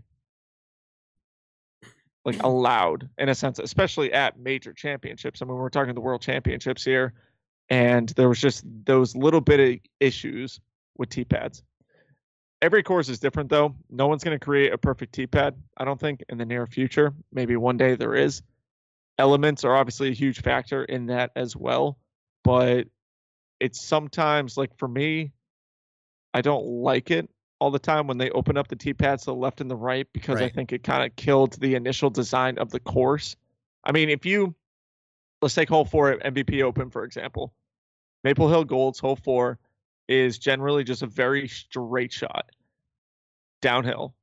Now, if they extended the tee pad out 2 feet to the left, you would have a wide open hyzer to the basket. And so that really pretty straight downhill shot, that's a very technical and hard shot to make, would be completely outed if you extended that tee pad. So I think that happens almost far too often at courses right now. And that's also because we've been playing courses that have been, designed 10, 15 years ago with this new era of players coming into the sport. So I know, it's tough. So I'll throw it out and see if Evan or Dion has anything to respond to this. But I want to say actually what I think about it, because I gave you that argument. I think if the Pro Tour is providing a tee pad where they think there's a significant chance to be injured, like they actually feel that way, and so they're opening it up wider, then they should get rid of the tee pad. Because why let anybody have that risk? Like, if they're like, oh, there's a chance someone could get hurt. Well, if it's just a chance, and I'm a safety professional, if it's just a slim chance, like the risk is not that high, well then, like, make everybody throw off it. But if they feel like, hey, there's a significant chance like someone could get hurt on these, we're going to let people throw to the side. Well, my opinion is just get rid of them then and just throw from natural tee pads. Like, fix the issue. Don't create this mass. It doesn't look right. Like, why are they if someone who's not good to the sport, new to the sport, or someone who is new to the sport sees that, it's like, oh, is this true everywhere? Can I just choose to run up and throw from the side of tee pads? To Nick's point, it ruins a lot of holes. Fix the tee pad issue. That's my stance. I think as long as everyone has a fair playing level, like, I don't think the fairness was taken away. So I'm not saying that. Like, that's all there. But I don't want people to get hurt, but I want to see something standardized. That's my take on it. So 2 things I want to say to kind of end that conversation is, at that point, with how many players were teeing off to the left side of that hole at the All-Star break, just take out that red carpet in general. Right. I mean, it seemed like everyone preferred that. Now it just looks kind of dumb, to where if I'm showing someone new the sport, they're like, wait, isn't that the tee pad? Why aren't they running up on that? At that point, just put the 2 flags in the ground and say, this is pretty much your box. The other thing is, actually, someone in the chat said it, is we're playing so many disc golf tournaments now on temporary courses or just golf courses that are allowing us to play on them to where they're not able to create tee pads. And so you're teeing off of cartways or cart paths, and you're teeing off all these different areas, maybe old tee boxes for the golf course, to where you're literally just putting 2 flags up. I mean, it doesn't look incredible, but I think with the way the sport's going, we're getting more and more golf course style tournaments, but they're not full-time disc golf courses. And so a golf course that potentially makes a ton of money isn't going to completely up their roots and everything and say, oh, let's just add 18 tee pads, cement tee pads on our golf course. Like, that's not going to happen. So it's kind of tough because, it's a temporary course that they just played at. I don't think it's there full time. No. So it kind of looks a little weird on coverage. I definitely thought it did. And I think it just looks bad. Like, that's one of my things. I watch the Memorial to watch the competition at it, but I think it's the funniest but ugliest thing when I'm watching this tournament and there's literally a tee pad and 0 people on the card actually threw from the tee pad. They threw off of it. Like, it doesn't look That's good. what I'm saying. But Yeah. all this being said, I'll let Dion and Evan have the closing words. I personally like the red tee pad look. That's my stance on it. Dion, do you have any closing thoughts on that? For sure, yeah. So to address your initial set of thoughts there, Matt. So A, yeah, the red tee pad looks great. I would agree. But B, I think the sport has to decide what it's prioritizing when it's doing this sort of event standards or equipment standards type conversation. You mentioned like a change in conditions throughout the day of an event providing sort of that added challenge. And there's some of that can't be controlled, right? So it starts snowing. Yeah, okay. So the people who tee later might have a harder time or more difficult time, and you can't really control that.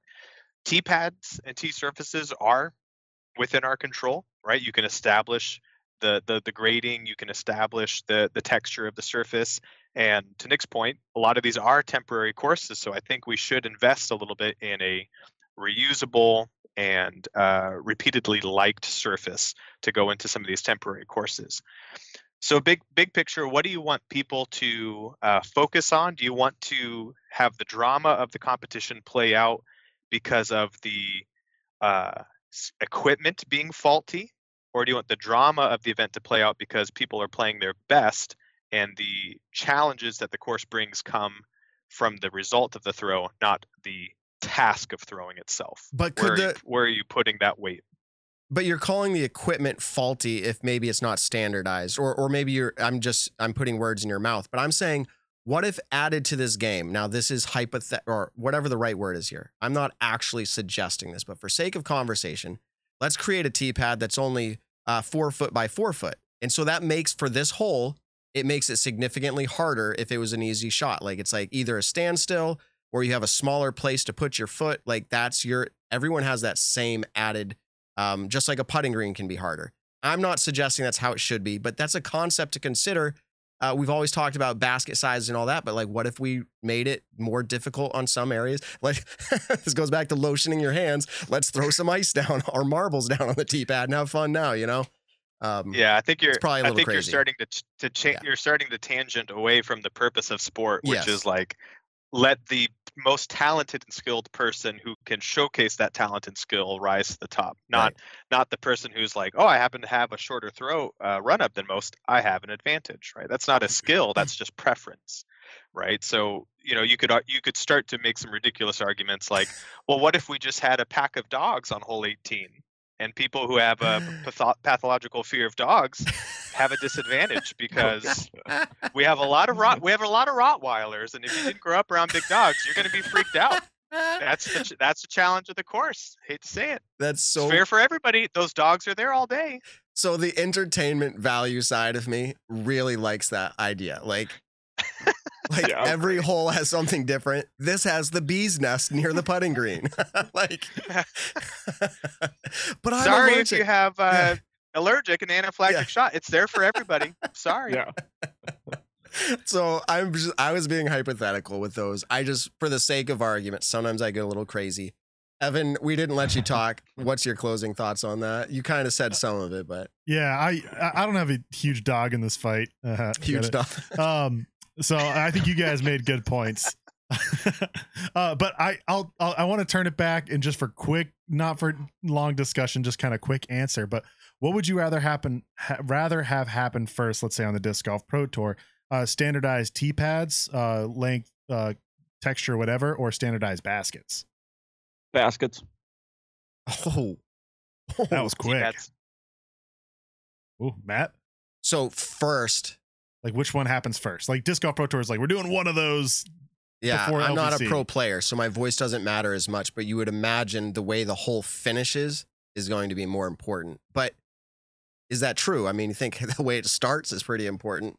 I think here's the issue. The drastic changes between, well, no, that's not true. I was going to say the drastic changes between baskets are more so than tee pads, but maybe that's not true either. Yeah. I've heard a lot of tee pads are crazy. Well, yeah, I'll wrap it up and really quick. Like I love baseball, and I think one of the awesome things about baseball is unstandardized stadiums. I mean, we have Fenway Park here, which has a 37-foot wall in left field.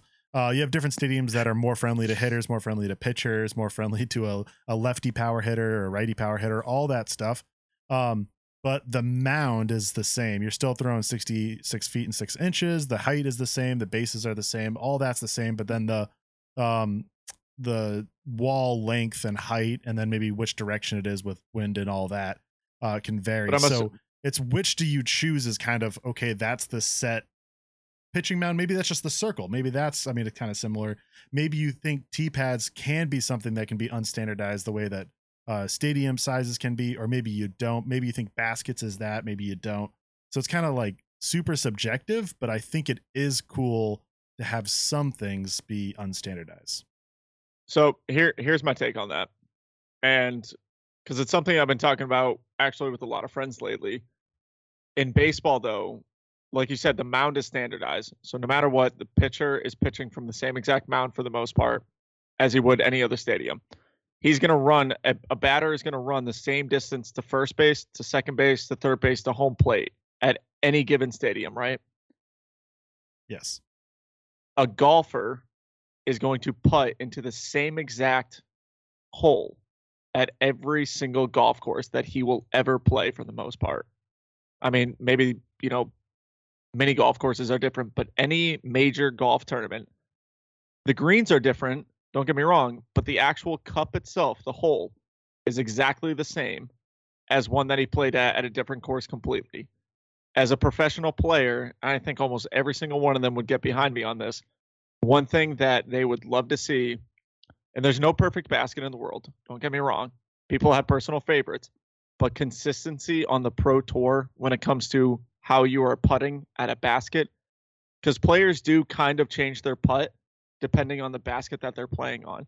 I mean, players like Simon are going to putt a lot worse on Mach 3s than players like Steve Rico, who has a very, wobbly push putt. And so his putts are probably going to catch a little bit more on a basket that doesn't like hard putts at all. No professional player should have to change their putting style because of the baskets that they're playing on.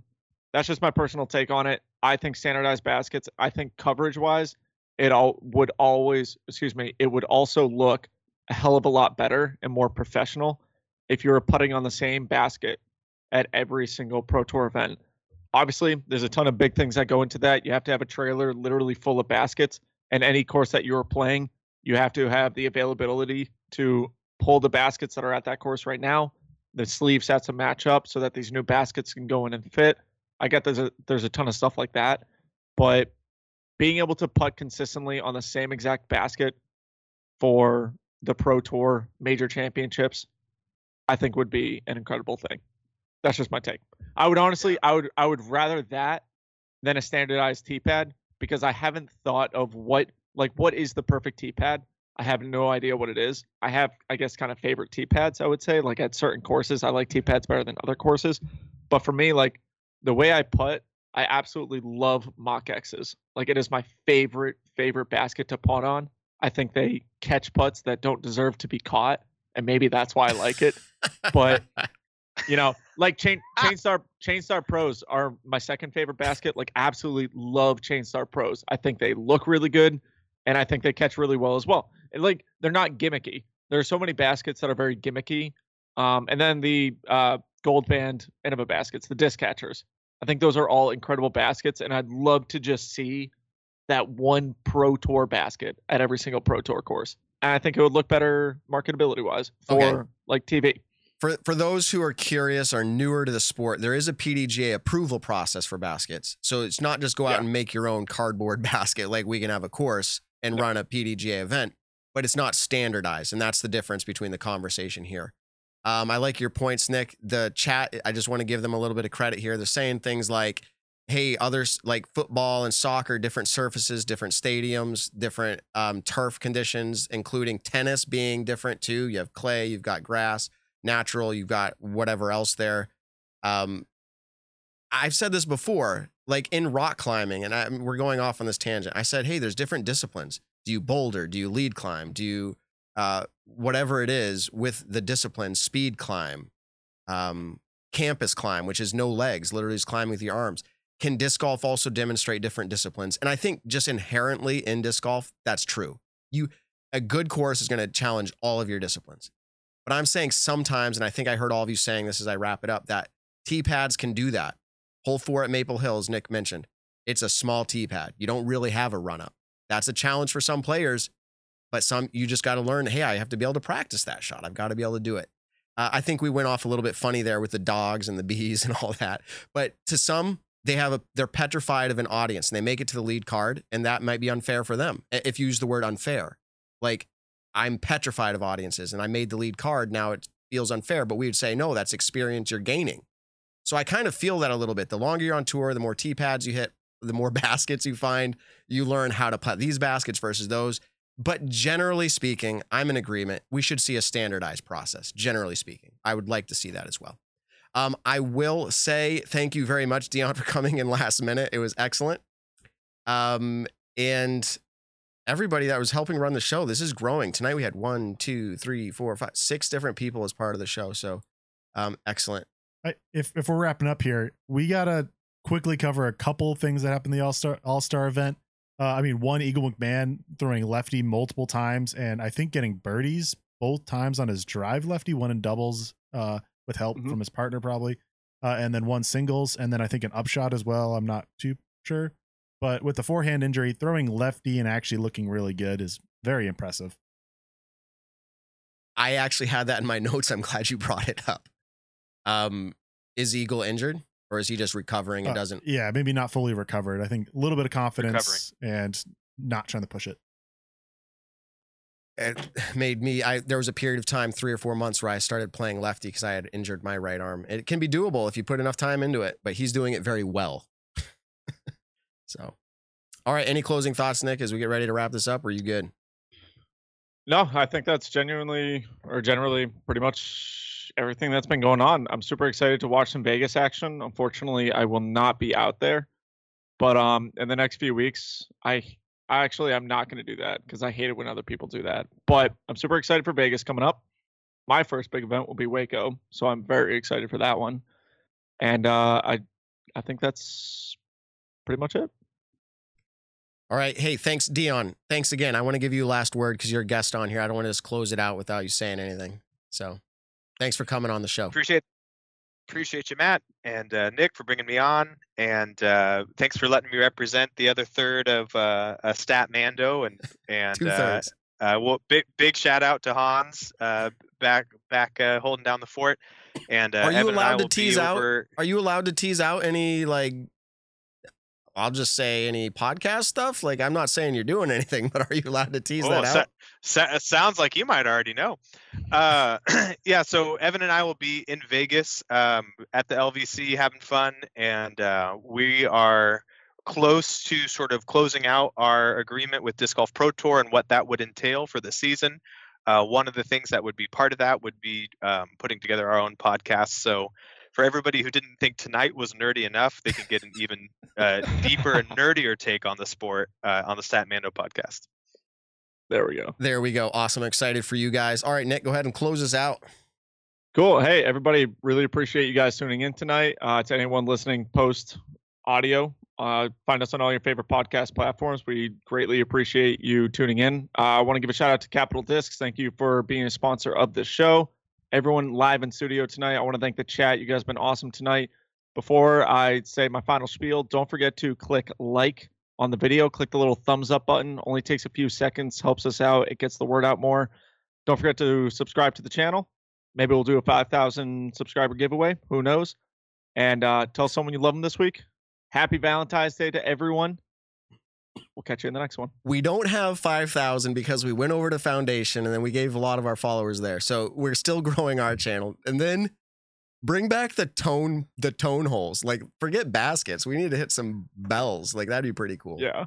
And with all that being said, don't forget to go over. Daddy Mac Discs is giving away discs through Capital Discs. So go find their Instagram, Capital Discs on Instagram. Buy stuff, use Nick and Matt code.